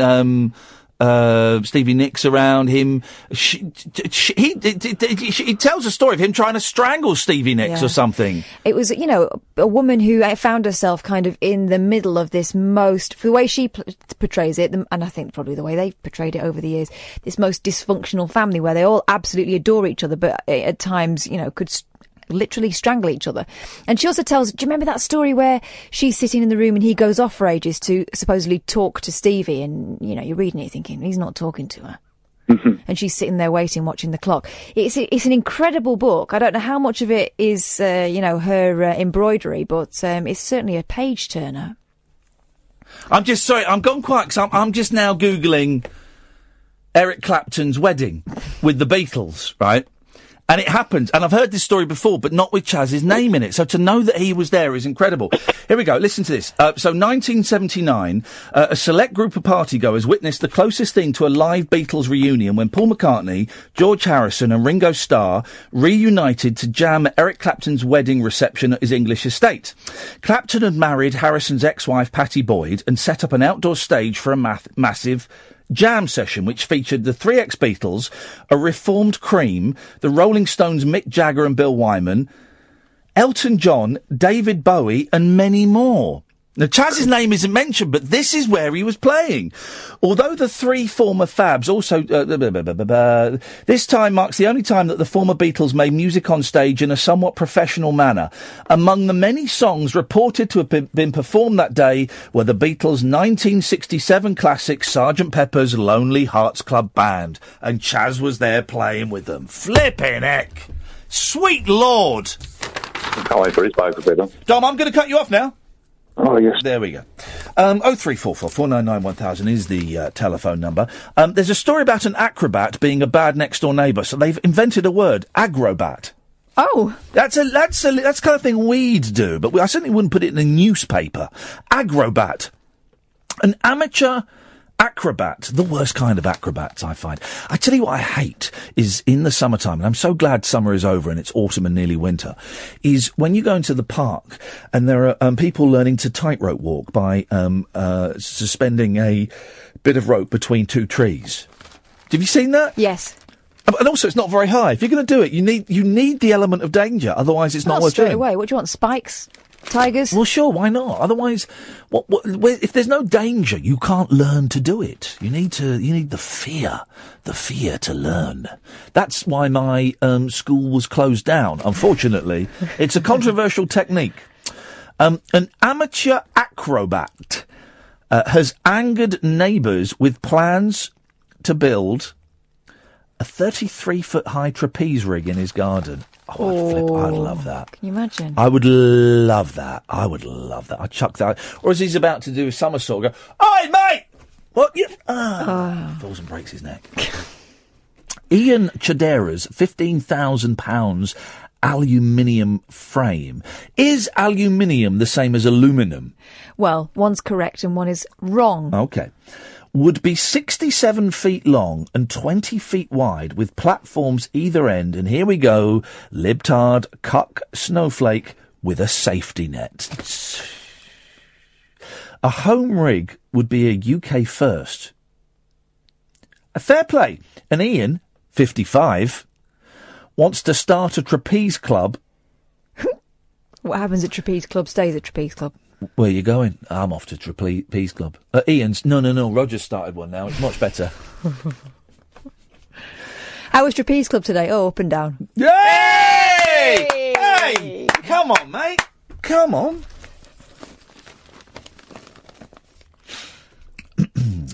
And perform shows. The IT worker...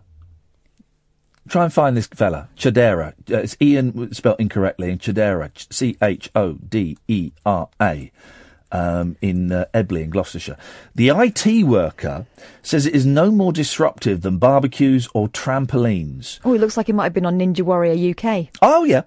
But one family said people at barbecues arguably don't shout instructions across 20 metres for several hours every week. They won't be shouting instructions. I've heard trapeze artists, all they say is hop, hop, hop, hop. Shrewd District Council will consider the plans. Let's find this guy. Let's get him on the show and let's make it happen. 0344 499 1000 is the telephone number. This is the Late Night Alternative with me, Iain Lee, her Catherine Boyle, only on Talk Radio. Late night conversation worth losing sleep over. The Late Night Alternative with Iain Lee on Talk Radio. We have ways of making you talk. I found someone's in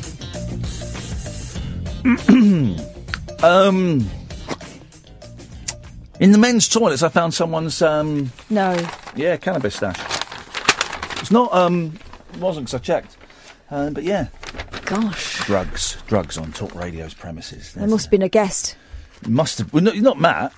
It was before Matt came. Right. I found it and came in. I thought it belonged to what's his face, but it wasn't his. Gosh. Anyway, it's gone now. I'm really Been hungry. handed into the police. That's it. Yeah. Oh, yes. It's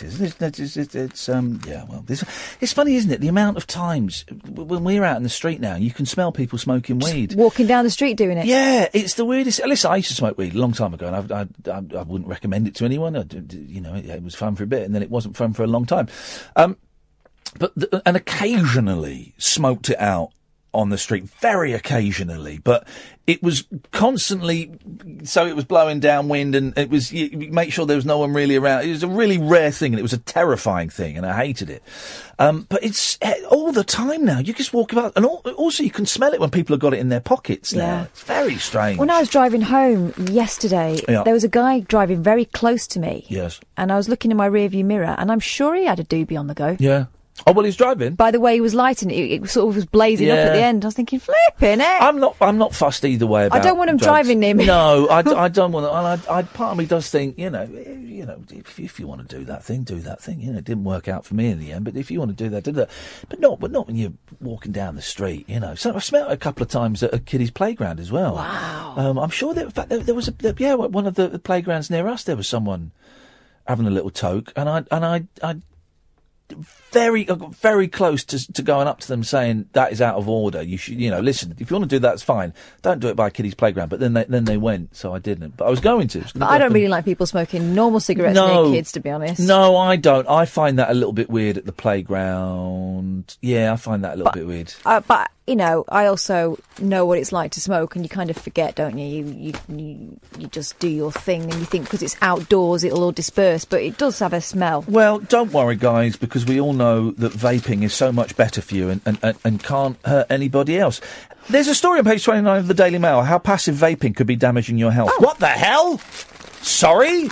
I love the drip, drip, drip of the vaping stories coming out, because I've always said from day one, we don't know how bad vaping is for you. You don't know. Remember when smoking first came out and it was sold as being good for your lungs? Mm-hmm. Used to give it to soldiers. Yeah. And doctors were kind of bribed to prescribe people to smoke fags because it would clear your lungs out.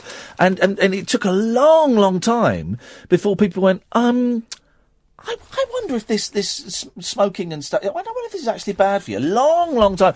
And there are people now, is it Ash that are for smoking or is it Forest? I'm always confused. It'd be Ash, wouldn't it? And who dispute the passive smoking science that is out there. They will dispute the fact that passive smoking has any ill effect on people. Ash is against. Ash is against. So Forest is for. Thank you. Sorry, Ash. It's Ash is against. Forest is for. Action on smoking in health. Thank you very much. My apologies. Of course, you're absolutely correct. And they Forest dispute the science on passive smoking. There's no actual evidence that passive smoking is bad. Well, yeah, there is. There's even if there's no empirical evidence. It's obvious. Well, and so everyone, I fell out with a lot of vapors, and maybe I was a bit harsh on them, but I seem to get attacked by lots of vapors that would seem were sponsored by vaping companies, because I dare to say, well, we don't know how safe or how dangerous vaping is. We simply don't know because it's so new, and the tests haven't been done. And drip, drip. There's all these little stories. Every 3 months, 6 months, a story will come out, which seems to chip away at the argument that lots of people have that vaping is not bad for you. So some people believe that vaping is not bad for you. Some people say that vaping is like it does 5% of the damage that smoking does. We don't know any of this yet. We don't know. And I could be proved completely wrong. It could be vaping might be good for you. We don't know. What we know it does do is keep you addicted. Yeah. So it'll probably keep you alive, maybe keep you alive longer, and you can keep filling the wrong pockets. People say, what would you rather your kids did? I'd rather they did nothing. But if they were going to do, I'd rather they did nothing. Well, would you mind if they vape? Well, yeah, because it's an addiction. It's still an addiction, and seeing people vaping in restaurants and outside shops and stuff, it normalises paying people to feed an addiction. That's what it normalises. Anyway, e-cigarettes emit toxic vapours which break safety guidelines when used indoors, research suggests. Non-vaping customers in pubs can be exposed to unhealthy levels of formaldehyde, which causes cancer, and acrolein, a toxin which irritates the eyes and skin. That's interesting, because that's not what people have been saying to me. That is the finding of a study based on as few as 3 people an hour using the devices in a bar. The dangers of passive smoking led to the 2007 smoking ban, which I think is wrong. I think places should be able to make the decision. I think there should be pubs in restaurants that you can smoke in if you want to. If the staff are happy to work there, I think there should be. I think people should be able to have that choice. I would choose not to go to those places, but I think that choice should be there. You're pulling a face to say you disagree. I think that the fact that there are places where you can't smoke has helped a lot of people give up. Yeah. Because, a lot of places, yeah, going to the pub and having a drink, if you were trying to stop smoking and there's people smoking around you, it made it very difficult. I also think that there are some places where, if you are at the point where you are working behind a bar, you might not be able to afford to be choosy about where you work. Do you know what I mean? And so maybe you're penalising people for having low-paid jobs. Well, that's their problem. Well, deal with it. Yeah. There is there is no similar law for vaping banning, although some pub chains, including JD Wetherspoon, have voluntarily banned electronic cigarettes. Last year, the WHO, the World Health Organization, one day, please let it be Roger Daltrey, called on Britain to consider a total ban in public spaces due to the risk from second-hand vapour. Researchers led by Berkeley University in California found toxic chemicals released into bars exceeded their state's guideline safety levels. And then there's that paragraph at the end, which we got into trouble for saying this because people phoned up and disputed it. Go on. Before the 2007 smoking ban, passive smoking had been a serious problem. One famous victim was Roy Castle, a non-smoker who died of lung cancer after years playing the trumpet in smoke-filled pubs. Remember we said that on the 3 Counties, and then someone phoned in and said, no, he smoked cigars. And I can't remember if I researched that or not, but a lot of people said, so I don't know if that's an urban myth, that he smoked cigars. Or not. Fake news, guys. What is fake news? Well, I thought that the whole... Come on. I thought that his wife had Yes. been really active on the passive smoking thing because she was convinced that it was working in the clubs that had done it. And you would think that if he had been an avid smoker of cigars to the level suggested by some people... Well, you don't know. Google, we're going to lift, like China, we are going to temporarily lift the Google ban in the studio. Google Roy Castle cigars. All right. Let's see what comes up, guys. We're going to get the evidence on this. By the way, 0344 499 1000 is the telephone number if you want. I'm trying to find it. Come on. I'm just trying to find it from someone who's not just going... I can produce 2 witnesses, both musicians who saw him smoking cigars. Oh, okay. Well, yeah, and then there's another one saying it appears from the exchange that they cannot confirm Roy Castle was a cigar smoker because it's all people doing their own things. Oh, hang on a minute. Here we go. This is from the BBC. Anger over passive smoking claims. Leading cancer experts and campaigners have accused the tobacco industry of distorting health figures to claim passive smoking does not cause the disease.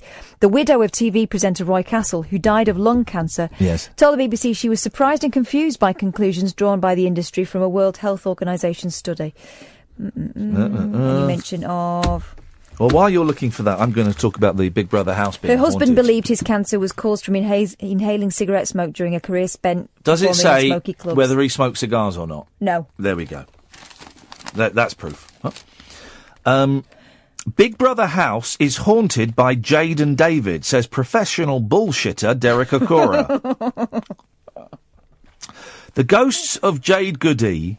It really is the worst lineup of celebrity Big Brother ever. It's not just sour grapes because I used to work on the show and they don't ask me anymore. There's a little bit of sour grapes. There's not sour grapes. There's puzzlement as to why they don't even ask me on as a guest. But it is a really, really poor lineup. It is. But they had to do it like a talent show. Yeah. So Sarah Harding and another girl sang. The Paul Danan and the Barry thing was quite funny. They had to do a little bit of soap acting. It was a bit embarrassing, but it was funny. Derek Okura did this weird thing, right, where he got Karthik. Mummy, I feel Karthik. To sit down at a table, and he said, right, we're going to put tuppence on here, and I'm going to draw a circle around it, and a spirit is going to make it move. And then what he did, and you watch it, he did this. He put down a clipboard on there, said, right, I'm going to get to draw something. And he pushed the clipboard to Karthik. So, and then later on he went, oh, look, the money's moved. Yeah, because you pushed it. We saw it.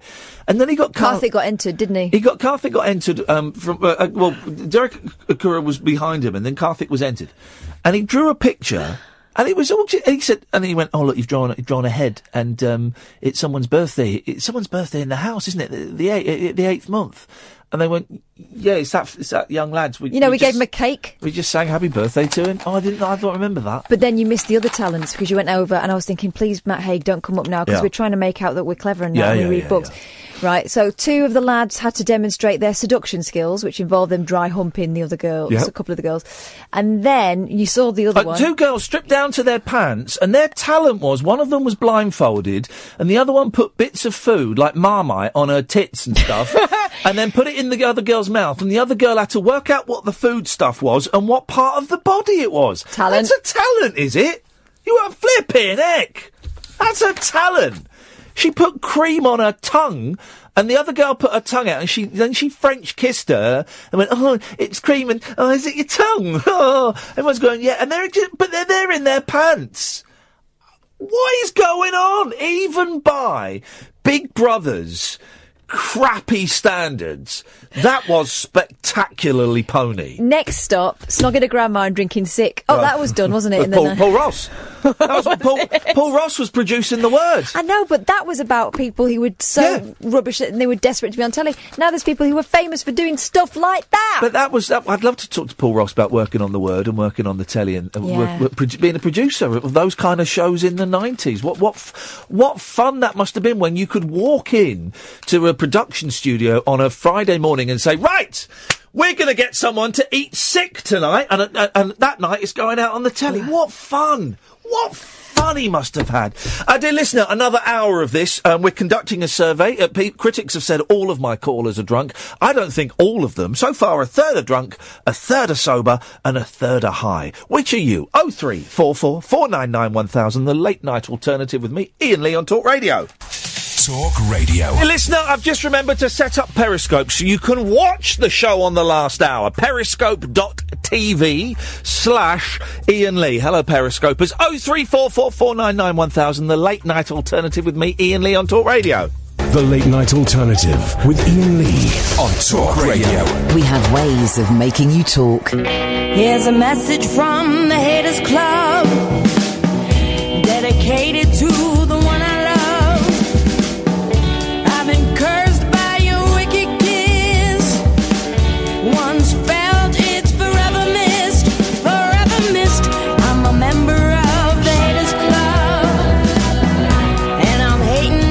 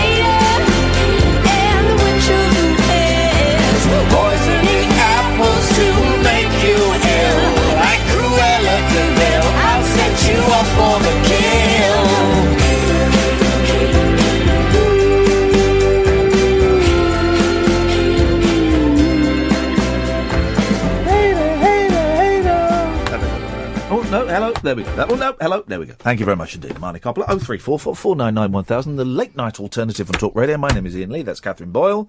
Sam is there. Monday show, the first hour of Monday show, and I don't understand. Do you get what I'm doing on the first hour of Monday show, the musical thing? Yeah. Can you explain it? Because I'm still getting tweets and emails from people who don't understand it. So maybe I'm explaining it wrong. So you explain what you think I want people to do, please, on Monday for the first hour. On Monday, if you want to talk to us, you gotta do this. She's got it right. If you're calling in, you gotta do a thing. That thing is sing. If you're calling in, you've gotta sing your call. The only spoken bits I will allow go like this. Well, Ian, it's like this. I was getting in my car just the other day when a man came up to me and said, I think you're gay. I said, stop there, man. What you talking about? I ain't never put a dick in my mouth. That kind of Wow. stuff. So rapping is okay. Rapping is okay, and we will allow you a short run-up, like they do in musicals. Okay, so you understand. So you understand the concept. I've explained it well enough. Of course I do, because I live with two under 10-year-olds, and basically our life is a musical. Okay, so why am I still getting emails and tweets from people saying, can I send you my music? Right. Because of the words radio and you saying... But then intelligent Sing. people, I think it was Dom who called in earlier, said, I'd like to sing, on Monday, I'd like to sing I've Just Seen a Face by the Beatles. It's not radioke. Radioke. That's Wednesday. Radioke. It's not radioke. It's a musical, so it's got to have a theme and a story, and it's your cause. You call in about anything. We'll go through the papers, but I'll go with The Big Brother house is haunted by Jade and David Guest. It's that kind of, that's what we're doing. Exactly. For an hour. And it's going to be awful, and it's going to be cringeworthy, and it's going to be embarrassing, and there might be some really powerful moments in it of pathos and emotion, and it will be stupid, and that's what we're going to do. So that's it. I cannot. Don't overthink this. Guys, maybe the critics are right. Maybe they are all drunk. When I went into my daughter's bedroom the other day, I caught her singing to herself. Yeah. And she sings her emotions. You know, she was singing, you have to not laugh because it's serious. No, of course it's serious, proper, like, yeah. I'm all alone, no friends are here. And that's, she's singing what was in her mind. Yeah. That is Monday evening, 10 till 11. It's just the first hour. The best example is, what Bill does every time. Yes. If you're listening, and if you can put down that skinning up equipment, give us a call. demo. Give us a call and phone in. If anybody wants to demonstrate what will be happening on Monday, 03444991000 is the telephone number. The first hour of the show on Monday will be a musical. Okay, that's it. But it's not like, can I sing Stairway to Heaven, please? Can I sing Stairway to Heaven? Oh, there's it then. Okay. Sunday, September the 3rd? Yeah. 3 p.m, Speaker's Corner, Hyde Park, Tag. Oh, look, I look fat now at that angle. Look at that. That's that, and that's better. Tag it is happening for an hour or so, 3 p.m. on the 3rd of September. And I've now sold 5 tickets. That's 5 tickets for my performance art piece on Saturday, the 23rd of September, at the Big Green Bookshop in Wood Green. Oh, is it there? Yeah. I like them there. Oh yeah, no, it'd be nice because we've had them on, haven't we?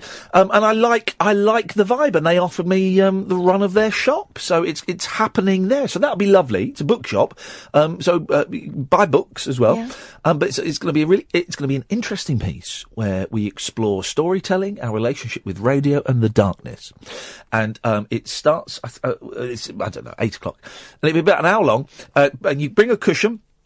or a pillow or a rolled up jumper, and you're going to lie on the floor. You can stand if you want, but it will be a dark room. The lights will be off and it will be dark. The only illumination will come from the wireless that I will be tuning and detuning and flicking through the dial and seeing what we get. And we'll linger on some bits and we will move on just as it's about to get interesting. We'll listen to static for a little bit and see where that takes us. There'll be no speaking from me. Oh, no. You guys, if you feel the need to, if you feel moved to make a noise during the performance, you're very welcome to, but I'm going to be absolutely silent. If you want tickets for that, ticketsource.co.uk/Iain-Lee, and I will tweet that link out a little bit later on. But apparently Derek Acorah's got to earn his money somehow, so he's pretending the Big Brother house is haunted by Jade and David, because that's what they do. That's where they'd go, isn't it? Yeah, they would go and hang out with their families. No, they would go to the Big Brother house. The house where Jade had so many happy memories. Oh, hang on a minute. Yeah. No, she didn't. Oh, no, hang on. The ghosts of Jade Goody and David Guest have been summoned to the diary room. No. No, they haven't, but that's what they should have said. Have been summoned to the diary room. No, have been summoned to the Celebrity Big Brother house by TV bullshiner Derek Acorah. A mist and orbs were spotted. Well, that's Jade. Let's go to page 4 and 5 to get more. I met Jade Goody. We had an argument once. Celebrity Big Brother psychic.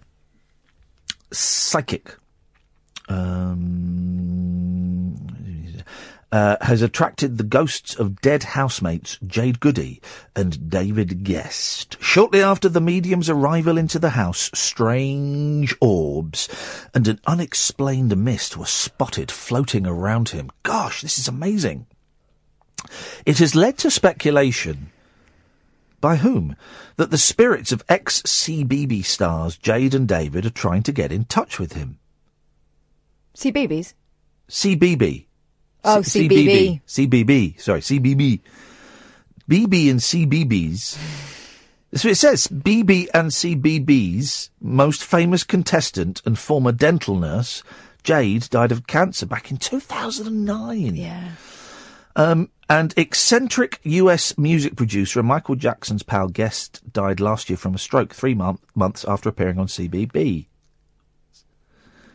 Clairvoyant Acorah told TV host Emma Willis he would take his spirit guide Sam into the house. Hang on a second. It's almost like this entire story is made up. No one's actually said... So... Acorah's not even said it. No, it's led to speculation that the spirits of these people are trying to get in touch with him. Speculation in that paper, specifically. Sam, the Ethiopian ghost, is the one he says connects him with the dead. And I know, I think Acorah has been to court, so boy oh boy, he knows his stuff, but really, guys, 2017? Really? Acorah even admitted, I think the Big Brother house is haunted. Now it seems his predictions have come true after just a few hours in the house. Fans spotted the weird mist near him on launch night on Tuesday as he chatted with co-stars Sandy Bogle from Boglebox and former EastEnder Sean Williamson. Unfortunately, there are no pictures of this phantom mist anywhere in this newspaper. Did you ever watch Most Haunted? No. Oh, God. Right. Twitter. When Twitter and Most Haunted met, it was a marriage made in heaven, right? Really? I used to watch it when I was younger and still kind of believed a little bit in it. Yeah. And I was spooked for the first series or so. Yeah. And then you realise there are certain tropes that keep recurring. Yeah. Like one particular person always has a spoon thrown at him and all this stuff happens. And people started to get really jaded about it, and me included. The last Most Haunted live I saw was when Twitter was in full swing. And if you looked at the hashtag of Most Haunted, it was hilarious, right? Yeah. It was all there were certain... Apparently there was this clock that they kept talking about, oh, the clock's never worked, not since such and such a person died, and it's at the top of the stairs. And immediately the clock had its own Twitter feed saying, 5 minutes till I throw myself down the stairs, everyone. And it was all this stuff going on, and it was just hilarious. It was people taking the mickey, and it was just delicious. It is the But most. it's a silly programme. I'll tell you what we're going to do. Well, this is what we're going to do. We are going to we're going to find a proper haunted house that we can camp in overnight, and we'll do it. This will be my project tomorrow. I'm filming Sam's thing tomorrow. It's not Sam doing it. It's his programme on Russia Today. It's that Widdicombe. Widdicombe's hosting. Oh, is it? And we've been told no swearing. No swearing allowed in front of Widdy. Bollocks to that. 0344 499 1000. This is Talk Radio. The Late Night Alternative with Iain Lee. On air and off the leash. On Talk Radio. 0344 499 1000. Fans spotted the weird-looking mist near Akora on launch night on Tuesday as he chatted with co-stars Sandy Bogle from Bogle Box and former EastEnder Sean Williamson. It then moved and hovered around former hooker Trisha Paytas. Who saw it? Fans. Fans. But no one took a picture. Twitter went into meltdown. Right, so it's... over this. This is the front page It's story. the most haunted lot. Twitter went into meltdown over the spooky sight and commented, "The house is possessed by the ghost of Jade and the place is haunted by David Guest, a most unwelcome guest." Do they know that Twitter's not a documentary? Akura, axed from TV show Most Haunted in 2005 after being branded a fake,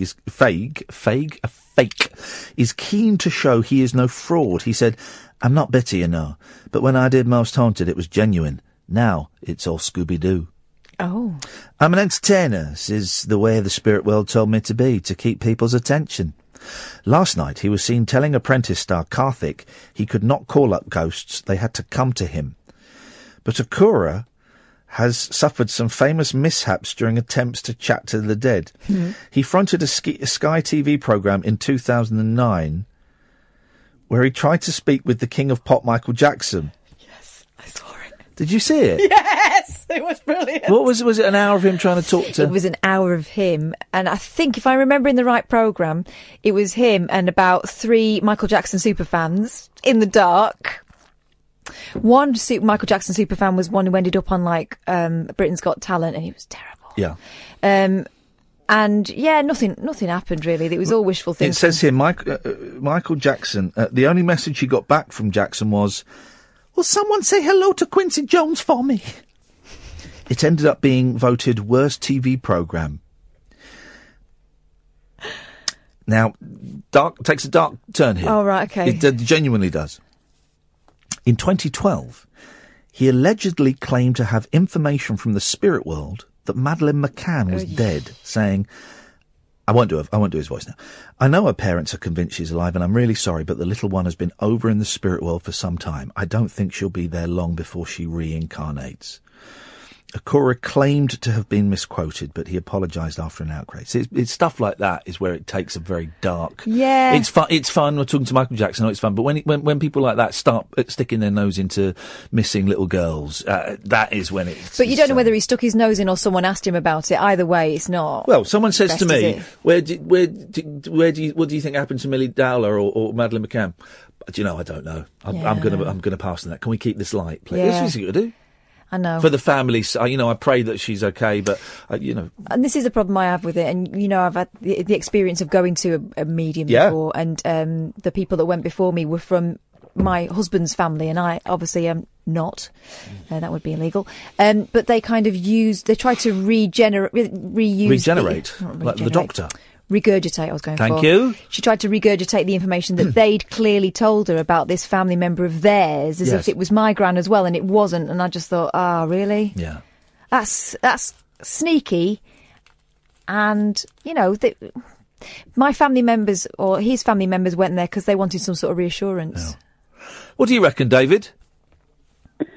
Mary loves Dick. Mary loves Dick. Okay. If you've just phoned up just to badmouth Derek Akora again, we have Akora. Sorry? Akora. We have had letters from Derek Akora's legal team, which I'm probably going to have to pass on to you at some point, I think. Right, well, should we just pretend that we're talking about my friend Donald instead? Donald Babura. Donald Babura. Yes.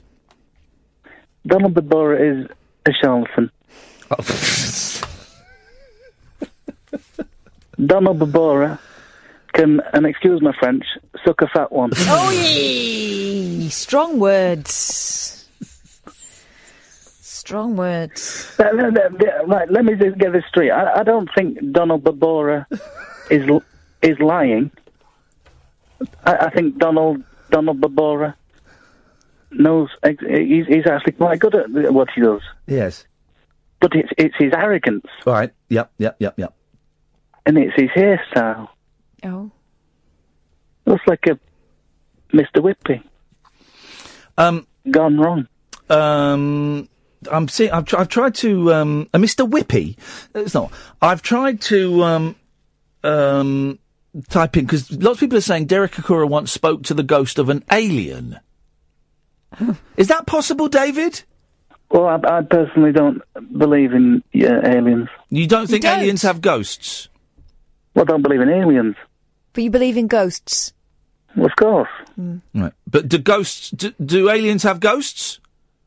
Well, I don't believe in aliens. Can we go through a list of things that you do believe in? I just wanted to check, just for my own. I just want to calibrate myself.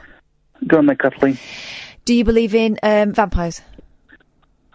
Are you going to say, do you believe in life after love? Because I've had that one plenty of times. No. I'm not taking it on. I'm not going on a share tip. Serious. I just want to check. Please. Vampires, Right. yes or no? No. Werewolves? No. Demons? Negative. Hang on, no, whoa.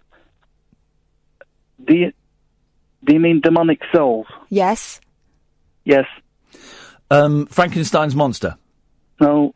Gargoyles that come to life? No. The Invisible Man? I wish Donald Babora was the Invisible Man. Hey, I've got some... Leprechauns? No. Pixies, fairy folk? I think you're dragging my name into the dust here. Jack the Ripper travelling through time? No. I don't believe in time travel. Sorry? I've got some good news. Yes? On the 11th of August, I'm coming to London, so if you want a coffee... Thanks very much for calling. Let's go to Lester. Good evening, Lester. Hello, folks. Hey. I was going to whinge about Derek Akara as well, but no, I'll leave the fraud alone myself. Yeah, I mean, listen, I need to check out the legals. He did go to court, didn't he? Didn't he, about something? Let me check out the legals. We have to tread carefully. I don't know. He can't have won, because he'd have to prove that he was legit in court. No, how could he do? How would he do that? Well, this is. Did he have a seance in court or something? Yes, maybe he did. Let's. I tell you what we're going to do, right? With Derek Akora, we're going to tread carefully, until we found out. It was a driving thing. He's a fake driver. The guy's a fraud. Right, hang on. Again, here's the weird thing, Lester. We still have to be slightly careful. We can't badmouth. I thought he'd gone to court because someone had called him a fraud, and he. How could you possibly? What about Psychic Sally? She went to court. Well, she got busted, didn't she? No. Maybe not. We'll find out. Hang on. I'm treading a very fine, legal, ghostly type. It's not you doing it. It's not you doing it. It's me. No, it doesn't matter. Here's the thing, and boy, oh boy, we've had the legal training enough. Is that true? Yeah. If you libel someone, and it's libel, not slander, guys. If you libel someone, you're and I don't correct it. You're responsible. I'm responsible as presenter. Kath's responsible as the producer, and Talk Radio is responsible as the publisher of the libel. And do you know what? They probably come after me and Talk Radio. All right, then I'll rephrase it. According to the theatre staff, it was alleged that she. No, I don't. Here's the thing. I don't even know. I think that occultism, seances, what are they called? What word am I trying to do? That's the same thing, isn't it? I think it's mediums. Mediums. I'm sceptical. Let's face it. Sally's a large, isn't she? All right, here we go. Psychic Sally. Here we go. Hang on a minute. Well, let's just find out. Yes, let me get some legal music. Here we go. Right. Hang on. I'm playing the legal This article is the subject of a complaint made by agents acting on behalf of Sally Morgan Enterprises. It's talking about whether you could sue someone. Hang on, let me just find out what happened. Okay, we'll stop the legal music. Are you watching Big Brother, Lester? I haven't got a telly, mate. Have you not? No. Oh, good for you. Good for you. Here we go. It's no kind of highfalutin reason why not. How long you not had a telly for? Oh, 2.5 years, just over. What happened? Did it break or something and you just didn't get a new one? No, I moved into a houseboat and it would I sink. never got round to buying a kind of telly that you can plug in. It would sink under the weight of a television. Yeah, of course it would. I hadn't thought of that before. Why a houseboat, man? I'd just had enough at Rat Race. I'd saved enough for a deposit on an house. And I just thought, actually, why sod this? Why not? But you can't sail it, can you? Yeah. Can you? Yeah. Where do you go? I'm slowly making my way around all over the place. Flipping it. But canals, though? Yeah. Canals and rivers. Okay. Well, good for you. Catherine's got the Let's Get the Legal Music All right, up here again. we go. Yes? The Daily Mail's apologised and agreed to pay £125,000 in libel damages to TV psychic it falsely accused of using a hidden earpiece to scam a theatre. Oh, in that case, everything that Psychic Sally does is absolutely legit and above board, and she can really speak with the dead. I'm more than happy. I'm more than you happy don't have to to say go that far. We're just saying that she didn't do that. All right then. Well, Kath, you dance with the devil if you want. I'm more than happy to raise a glass to Psychic Sally and say, "Long may you continue to speak to the dead people, bringing comfort to many, many millions around the country." There we go. But the thing is, you can't say that either. We wouldn't be able to do something like that on this show because we'd have to say it was for entertainment purposes only, and they do on those shows as well, on the television. Ruth, it's a legal minefield. Why are we even talking about this? You've got to put it at the bottom of the posters because it's otherwise it's classed as a scam. Oh God! Right? Okay. Anyway, I tell you what. Thank you. Let's. I think we dodged the fun is over. The ghostly fun is over. Dodged a silver bullet there, guys. On that bombshell, let's take a break. Unmissable late night radio with the original king of unconventional conversation. Make contact with Iain. The Late Night Alternative with Iain Lee on Talk Radio. 03444991000 is the telephone number if you want to give me a call. You're more than welcome to. I forgot to ask those last two callers whether they were drunk, sober, or high. I'm going to say they were. I'm going to say they were probably both drunk. So that's 3 drunks, 1 sober, and 1 druggie. So far. This time, but already, we've proved the critics wrong who think all of my callers are drunkards. I can guarantee the hosts are sober. We're sober. We have to do a breathalyzer before. I'm not allowed to drive the studio whilst drunk. We have to do a breathalyzer before each show. It's a contractual obligation. And so far, only 3/5 of my callers have been rolling drunk. Yes, exactly. The rest are absolutely fine. 03444991000 is the telephone number. The Daily Star as well seems surprised that acid attacks are very popular at the moment. There seems to be the thing that grabs headlines, certainly. Is it? I don't know how many acid attacks there have been. And I wonder if it's one of those things. There have been a couple recently, but I wonder if it's one of those things that, that papers hone in on. So we all think there are significantly more acid attacks than there were 12 months, 5 years ago. But maybe there's not. Well, according to Sky News, here we go. There have been 400 acid attacks in 6 months leading up to April. Sweet Lord Jesus! So doctors have actually issued advice. 20 litres of water. Here's the thing: get the clothes off and pour 20 litres of water on them at least for 10 minutes. Well, how many last year? Because we need comparison. 2017 seen a big increase in acid attacks in the UK relative to 2016, the medics said. Give me the comparisons. I need the comparisons. It's not giving any figures. I need a comparison. Well, the Star is surprised that you can buy acid. But bleach is acid. Bleach. And drain cleaner, that's acid. Of course you can buy that. I mean, you know knife crime. Guess what? You can walk into a shop and buy knives. I mean, I don't understand where the surprise It's is. not like the, supermarket is selling great big black bottles with, skull and crossbones on, like in cartoons. It's everyday household products. We buy 3 litres of killer acid in 20 minutes. And then they've got pictures of these stores, 2 cash and carry stores. Deadly acid is so freely available in stores, we were able to buy 3 litres in 20 minutes.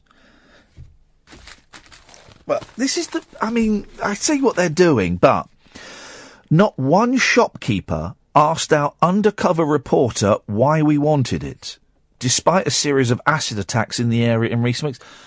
Well, it's not they pick these tiny little cash and carries and corner shops, right? It's not their job to police it and say, excuse me, yeah, why are you, you're not going to chuck this in someone's face, are you? It's drain cleaner. Yeah, exactly. Which you can buy in a shop, legally. It was all purchased in shops along High Street North in Newham. Hazardous industrial cleaners with a 91% sulphuric acid content were available for less than £5. Newham teacher Dimitri Brown, 24, refused to believe the acid could be purchased in stores until our reporter showed him the bottles. Well, if Dimitri doesn't believe it... Newham teacher Dimitri Brown, 24, is, unless he's been a victim of one of these attacks, is a knob. Because... Also, why did they pick on him? He said it should be restricted. That's terrible. People shouldn't be able to buy above a certain percentage of sulphuric acid. Yeah, right, and you shouldn't be able to buy a knife above a certain sharpness. Stupid. You need to tell people, and we as a community should all be aware of what's going on. It's not illegal to carry the acid, and there is no age restriction on the purchase. Carer Samantha Williams, 40, said... Oh, they just voxed people. Yeah, they have, yeah. It's so scary. We need to put it behind the counter. It's everywhere. More than 1,800 attacks involving corrosive fluid have been reported since 2010. It's awful. It's horrible that it happens. But the fact you can buy drain cleaner it's not a story. And then voxing people going, oh yeah, it's terrible. It's not a story. You can buy knives. Guess what, guys? You can go and buy guns. Hey. Aaron. Hi, Ian. I'm feeling a bit low. I'm lying here in the dark in Zagreb, and I'm a bit low, probably because I'm coming back tomorrow to Blighty, not in a nightie. And I know that when she talks about things that make one feel a bit low and get them out. And therefore I phoned in. And by the way, I'm not drunk or high. And I'm sober. But tomorrow I fly back to Blighty. So I thought I'd even up the score against the pissheads and the stoners and phone you. And by the way, I've not got a boner, even though it's 1 a.m. over here. And I feel much better. No. So that is what the first hour of Monday... I want to hear that musical. He had a good voice. Yeah. He had a good voice. There was a slight Elvis vibe to it. I like that. And that is the first hour of Monday's show. I'm not even sure if we can do it for a full hour. We'll give it a good go. I am quite prepared for the wheels to come off it about 20 minutes into it. Are we going to have a backing track? Just to give people some sort of guideline? Well, here's the thing. We might have a backing track for us, but there's a very strange quirk in phone-in radio technology. Yeah. If I play a song on my computer, the callers will be about a quarter of a second behind it. So they'll be out of sync. So it could be a little bit awful. But saying that, we might need music to drown out the lack of... that was... by the way, he's back for an encore, ladies and gentlemen. Aaron is back. Well done, Aaron. Well done, Aaron. Marvellous performance. Marvellous performance. Roses. Thank you. Well, I thought, just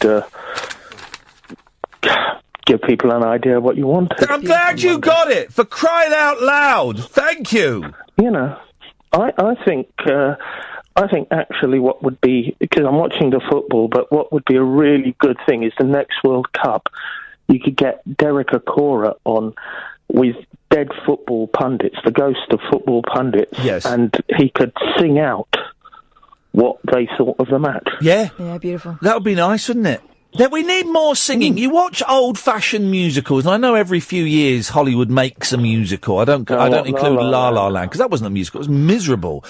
But there's anyway, there's some Beauty and the Beast. Yeah. We should have more moments where people just burst into spontaneous song, and an orchestra swells behind them, and everybody's spirits will be lifted. I think there should be. I think there should be National Opera Day where everybody has to sing. Yeah, I'd be up for that. Prime Minister's Question Time singing. I'd be up for that. I think it'd be very cathartic. Yes. Well, Aaron, so you're coming home tomorrow? Yeah. You're feeling a bit low, but the post-holiday blues. I don't. I suppose so. Sometimes when you don't know why, but sometimes you just feel drained and a bit low. And I was just listening to to your show, and I thought, you know what, I should really get this off my chest. Yes. And so I thought I'll do it by singing. And when I heard that it was 3-1 to the Pissheads, I thought, Well, that means now that half our callers are drunk, and this really does go against the critics that said all of my callers were drunk. I mean, I don't know how to take that. I mean, we need to get up to 129 to really get the stats, SH1T hot. But so far, it's 50% are drunk. 2/6, 1/3 are no. Yeah. 2/6, 2/3. 1/3. No. 2/3. It can't be 1/3. 2/3. No. 1/3. It's 3-2-1. That's it. Yeah. Three were drunk. Two sober. It's 3-2-1. That's 3-2-1. So it's half are drunk, 2 are sober, and 1 is stoned. So half are drunk, and then 2 out of 6, 1/3 is.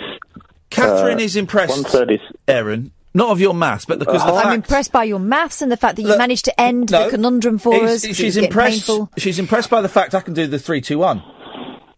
Yeah, Ted Rogers. Yeah, I can do it. It's Dusty Bin. You're just Get doing his that. ghost I'm on. not just doing that. I'm doing 3-2-1. I'm doing it. You do. Yeah. I'm doing it. What people on Periscope are watching me go 3-2-1. I'm doing it. 3-2-1. I'm doing Are it. you doing it, Aaron? Dusty Bin. Are you doing It's it? Aaron, not Aaron. I did. Aaron. Aaron a G-string. 3-2-1.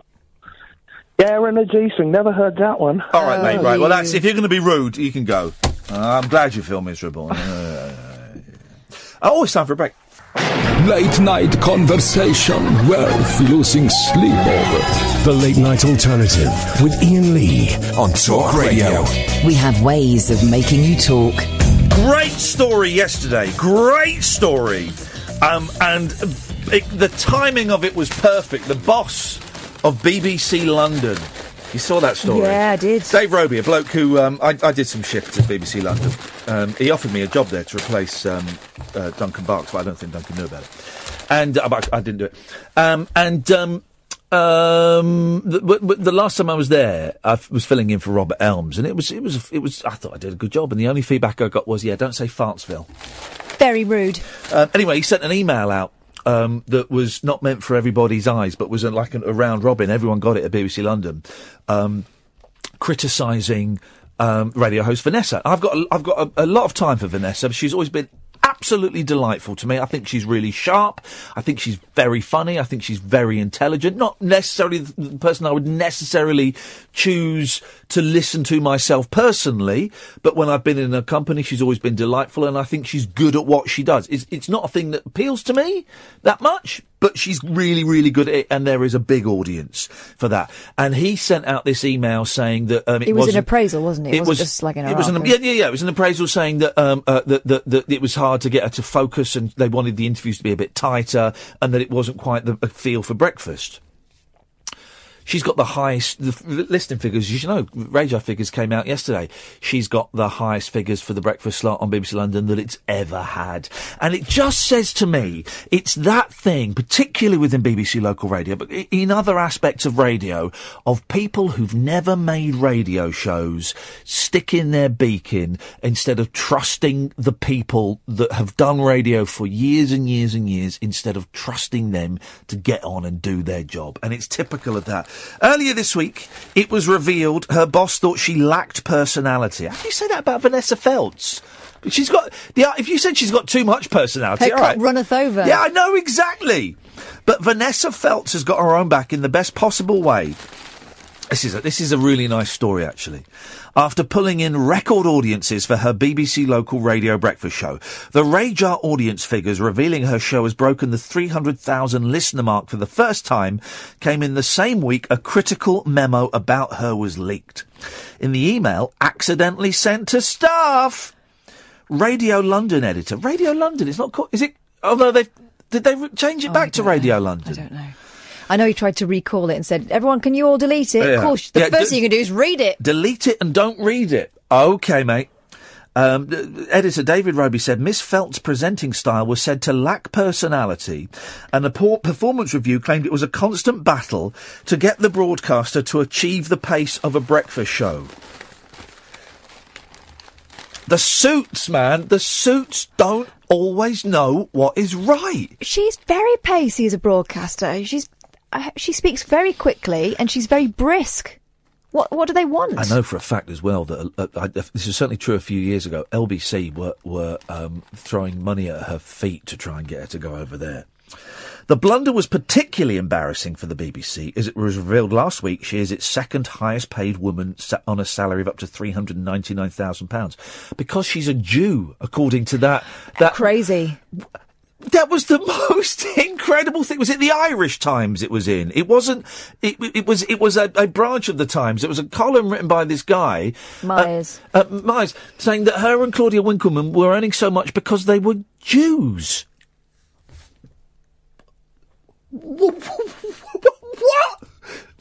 planet? Because I read it and I saw it being tweeted and I thought, oh, it's on from like Breitbart or it's one of those right wing. It was. I think it was the Irish Times on Sunday. There was a chap called Kevin Myers who apparently is very well known in Ireland for being, outspoken. That's one way of putting it. Vanessa Feltz and Claudia Winkleman are being paid so much because they're Jews who are not known for underselling themselves. It was something like that. I'm paraphrasing it slightly. Outrageous. You're not paraphrasing it that much. It was kind of pretty close, wasn't it? Incredible. And suggesting the other women aren't getting paid because they're stupid for hiring the wrong... You want Jewish agents? Yeah, outrageous. Honestly, incredible. Incredible.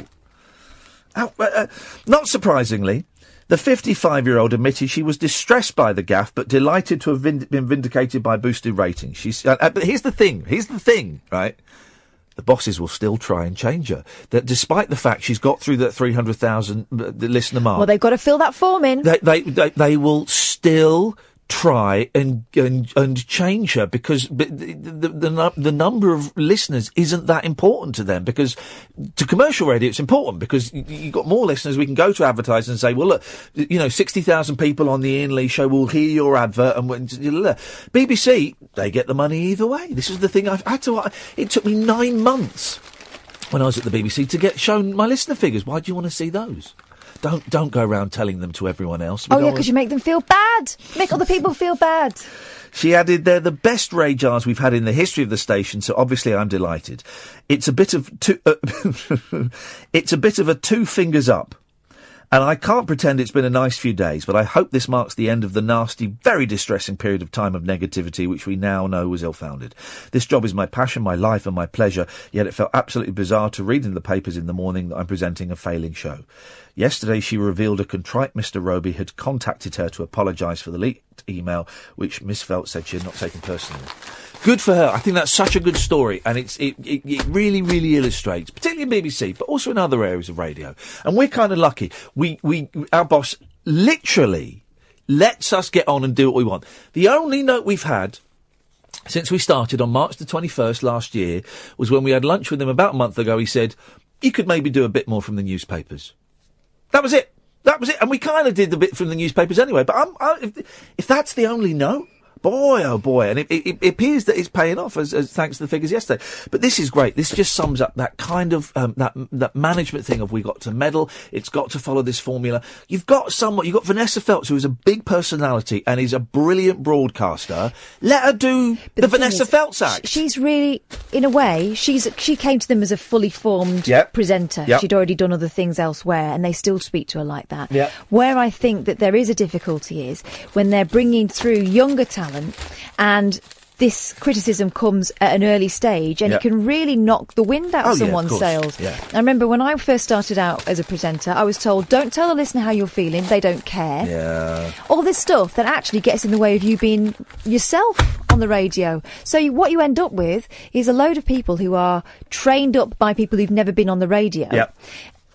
You know, just them and the microphone. But they're trained up and kind of made to knock all the edges off, knock all the personality off. This is the danger. I'm sure there are some success stories that have come through BBC Local Radio. I think Dermot O'Leary did when he got onto he went from BBC Essex, didn't he, and got onto T4. Yeah.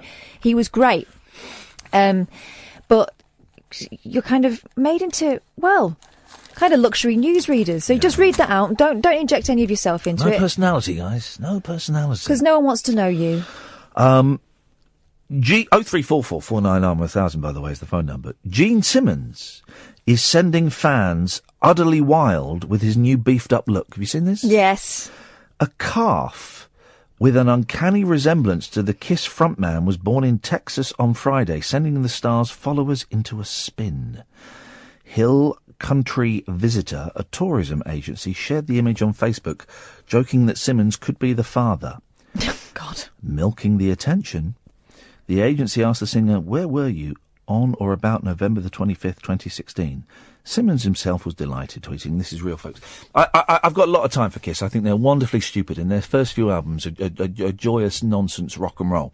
Gene Simmons, I think, is a horrible, lecherous old perv, having seen him in action. But there were so many rumours about Kiss in the 70s, because no one, it was a brilliant, it's hard to think now, but it was a brilliant gimmick to cover your face in paint so no one knew what you looked like. No one knew who they were. No one knew what they looked like. And it's meant they've had interchangeable band members, hasn't it, over the years? It means that. And also it means, Simmons has got to be over 65, but it means they wear wigs now and stuff, but it means they still look like they did when they were 30, a little bit bigger, a little bit larger around the waist, but they still look the same age, and it's an absolute genius thing. But one of the rumours that went round, because Simmons, of course, is famous for sticking his tongue out and having a really long tongue, and one of the rumours was that he had a cow's tongue. He'd had his tongue removed and had a cow's tongue surgically implanted. I want. Could you do a tongue transplant? Where does the tongue go? Here we go. Here's a question. It's really long. It goes right into your. Where does it go? Where is the base of the tongue? What is it connected to? That is a great question, and we won't get the answers tonight, guys. We've only got 4 minutes of the show. Kath's trying to follow her tongue down.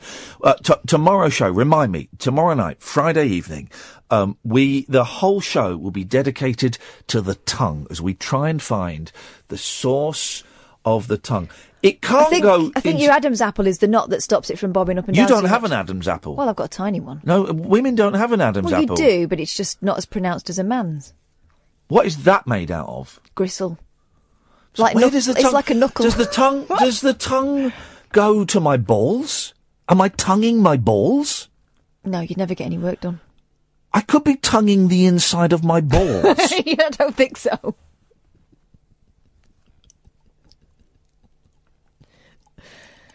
I can feel something. If you stick your tongue really far out, does it hoik them up? Oh, yeah. Might do. I can do. Tomorrow's show, it's going to be... Can you get me a tongue expert on tomorrow? A tongue doctor. Dr. Tongue. Can you see if you can find some... Right, here's what we want tomorrow. This is what we want on tomorrow's show, Catherine, and this is genuine, right? I want a tongue doctor. I want a man called Dr. Tongue. I want a chief of a tribe called Tunga. And I want someone called Steve Lips. Those people, if you can get... It is genuine. I don't hear you typing, but I genuinely want all of those people, because I think that would be the best show. I'm feeling a sickie coming on. Line 1, you're on the wireless. Hey, Ian. About an hour ago, you were saying, talking about vaping, right? Yes. Yeah. Has it ever occurred to you that vaping compared to cigarettes smells actually quite nice? Sorry? That vaping compared to cigarettes actually smells nice? 'Cause you've got all these, like... Well, that wasn't I quite like the smell of a bit of Golden Virginia. Well, Golden Virginia? I think it's revolting. Well, that's your opinion. But we weren't talking about whether vaping smelt nice or not. We're trying to destroy this myth that vaping isn't harmful to you or others. No, I agree, because, like, you can get, like, even nicotine-free versions and everything of that. Have you seen them? Yeah, but it's not just the nicotine that's harmful. Okay, what is it then? Well, you heard me talking about it an hour ago when I read the article. Well,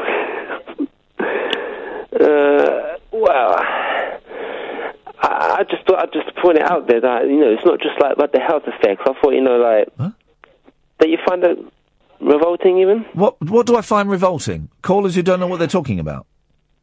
Yeah. Yeah, I do. I find that revolting. I find that unforgivable, caller. Thank you. That's what I wanted.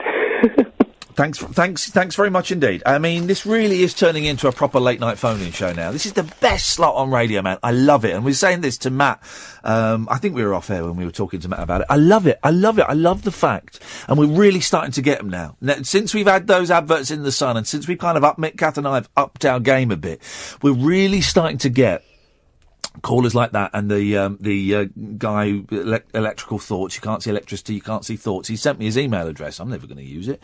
But we're starting to get random call. This is like turning into a late night phone in from the 90s, and I am very, very happy that we're heading in that direction. He made a strong point though, didn't he? Does smell nice. Dear listener, that's it. We're done for another night. Don't forget. There are podcasts aplenty. You can download the best of this if you go to iTunes or your usual podcast provider, and type in Iain Lee, Talk Radio.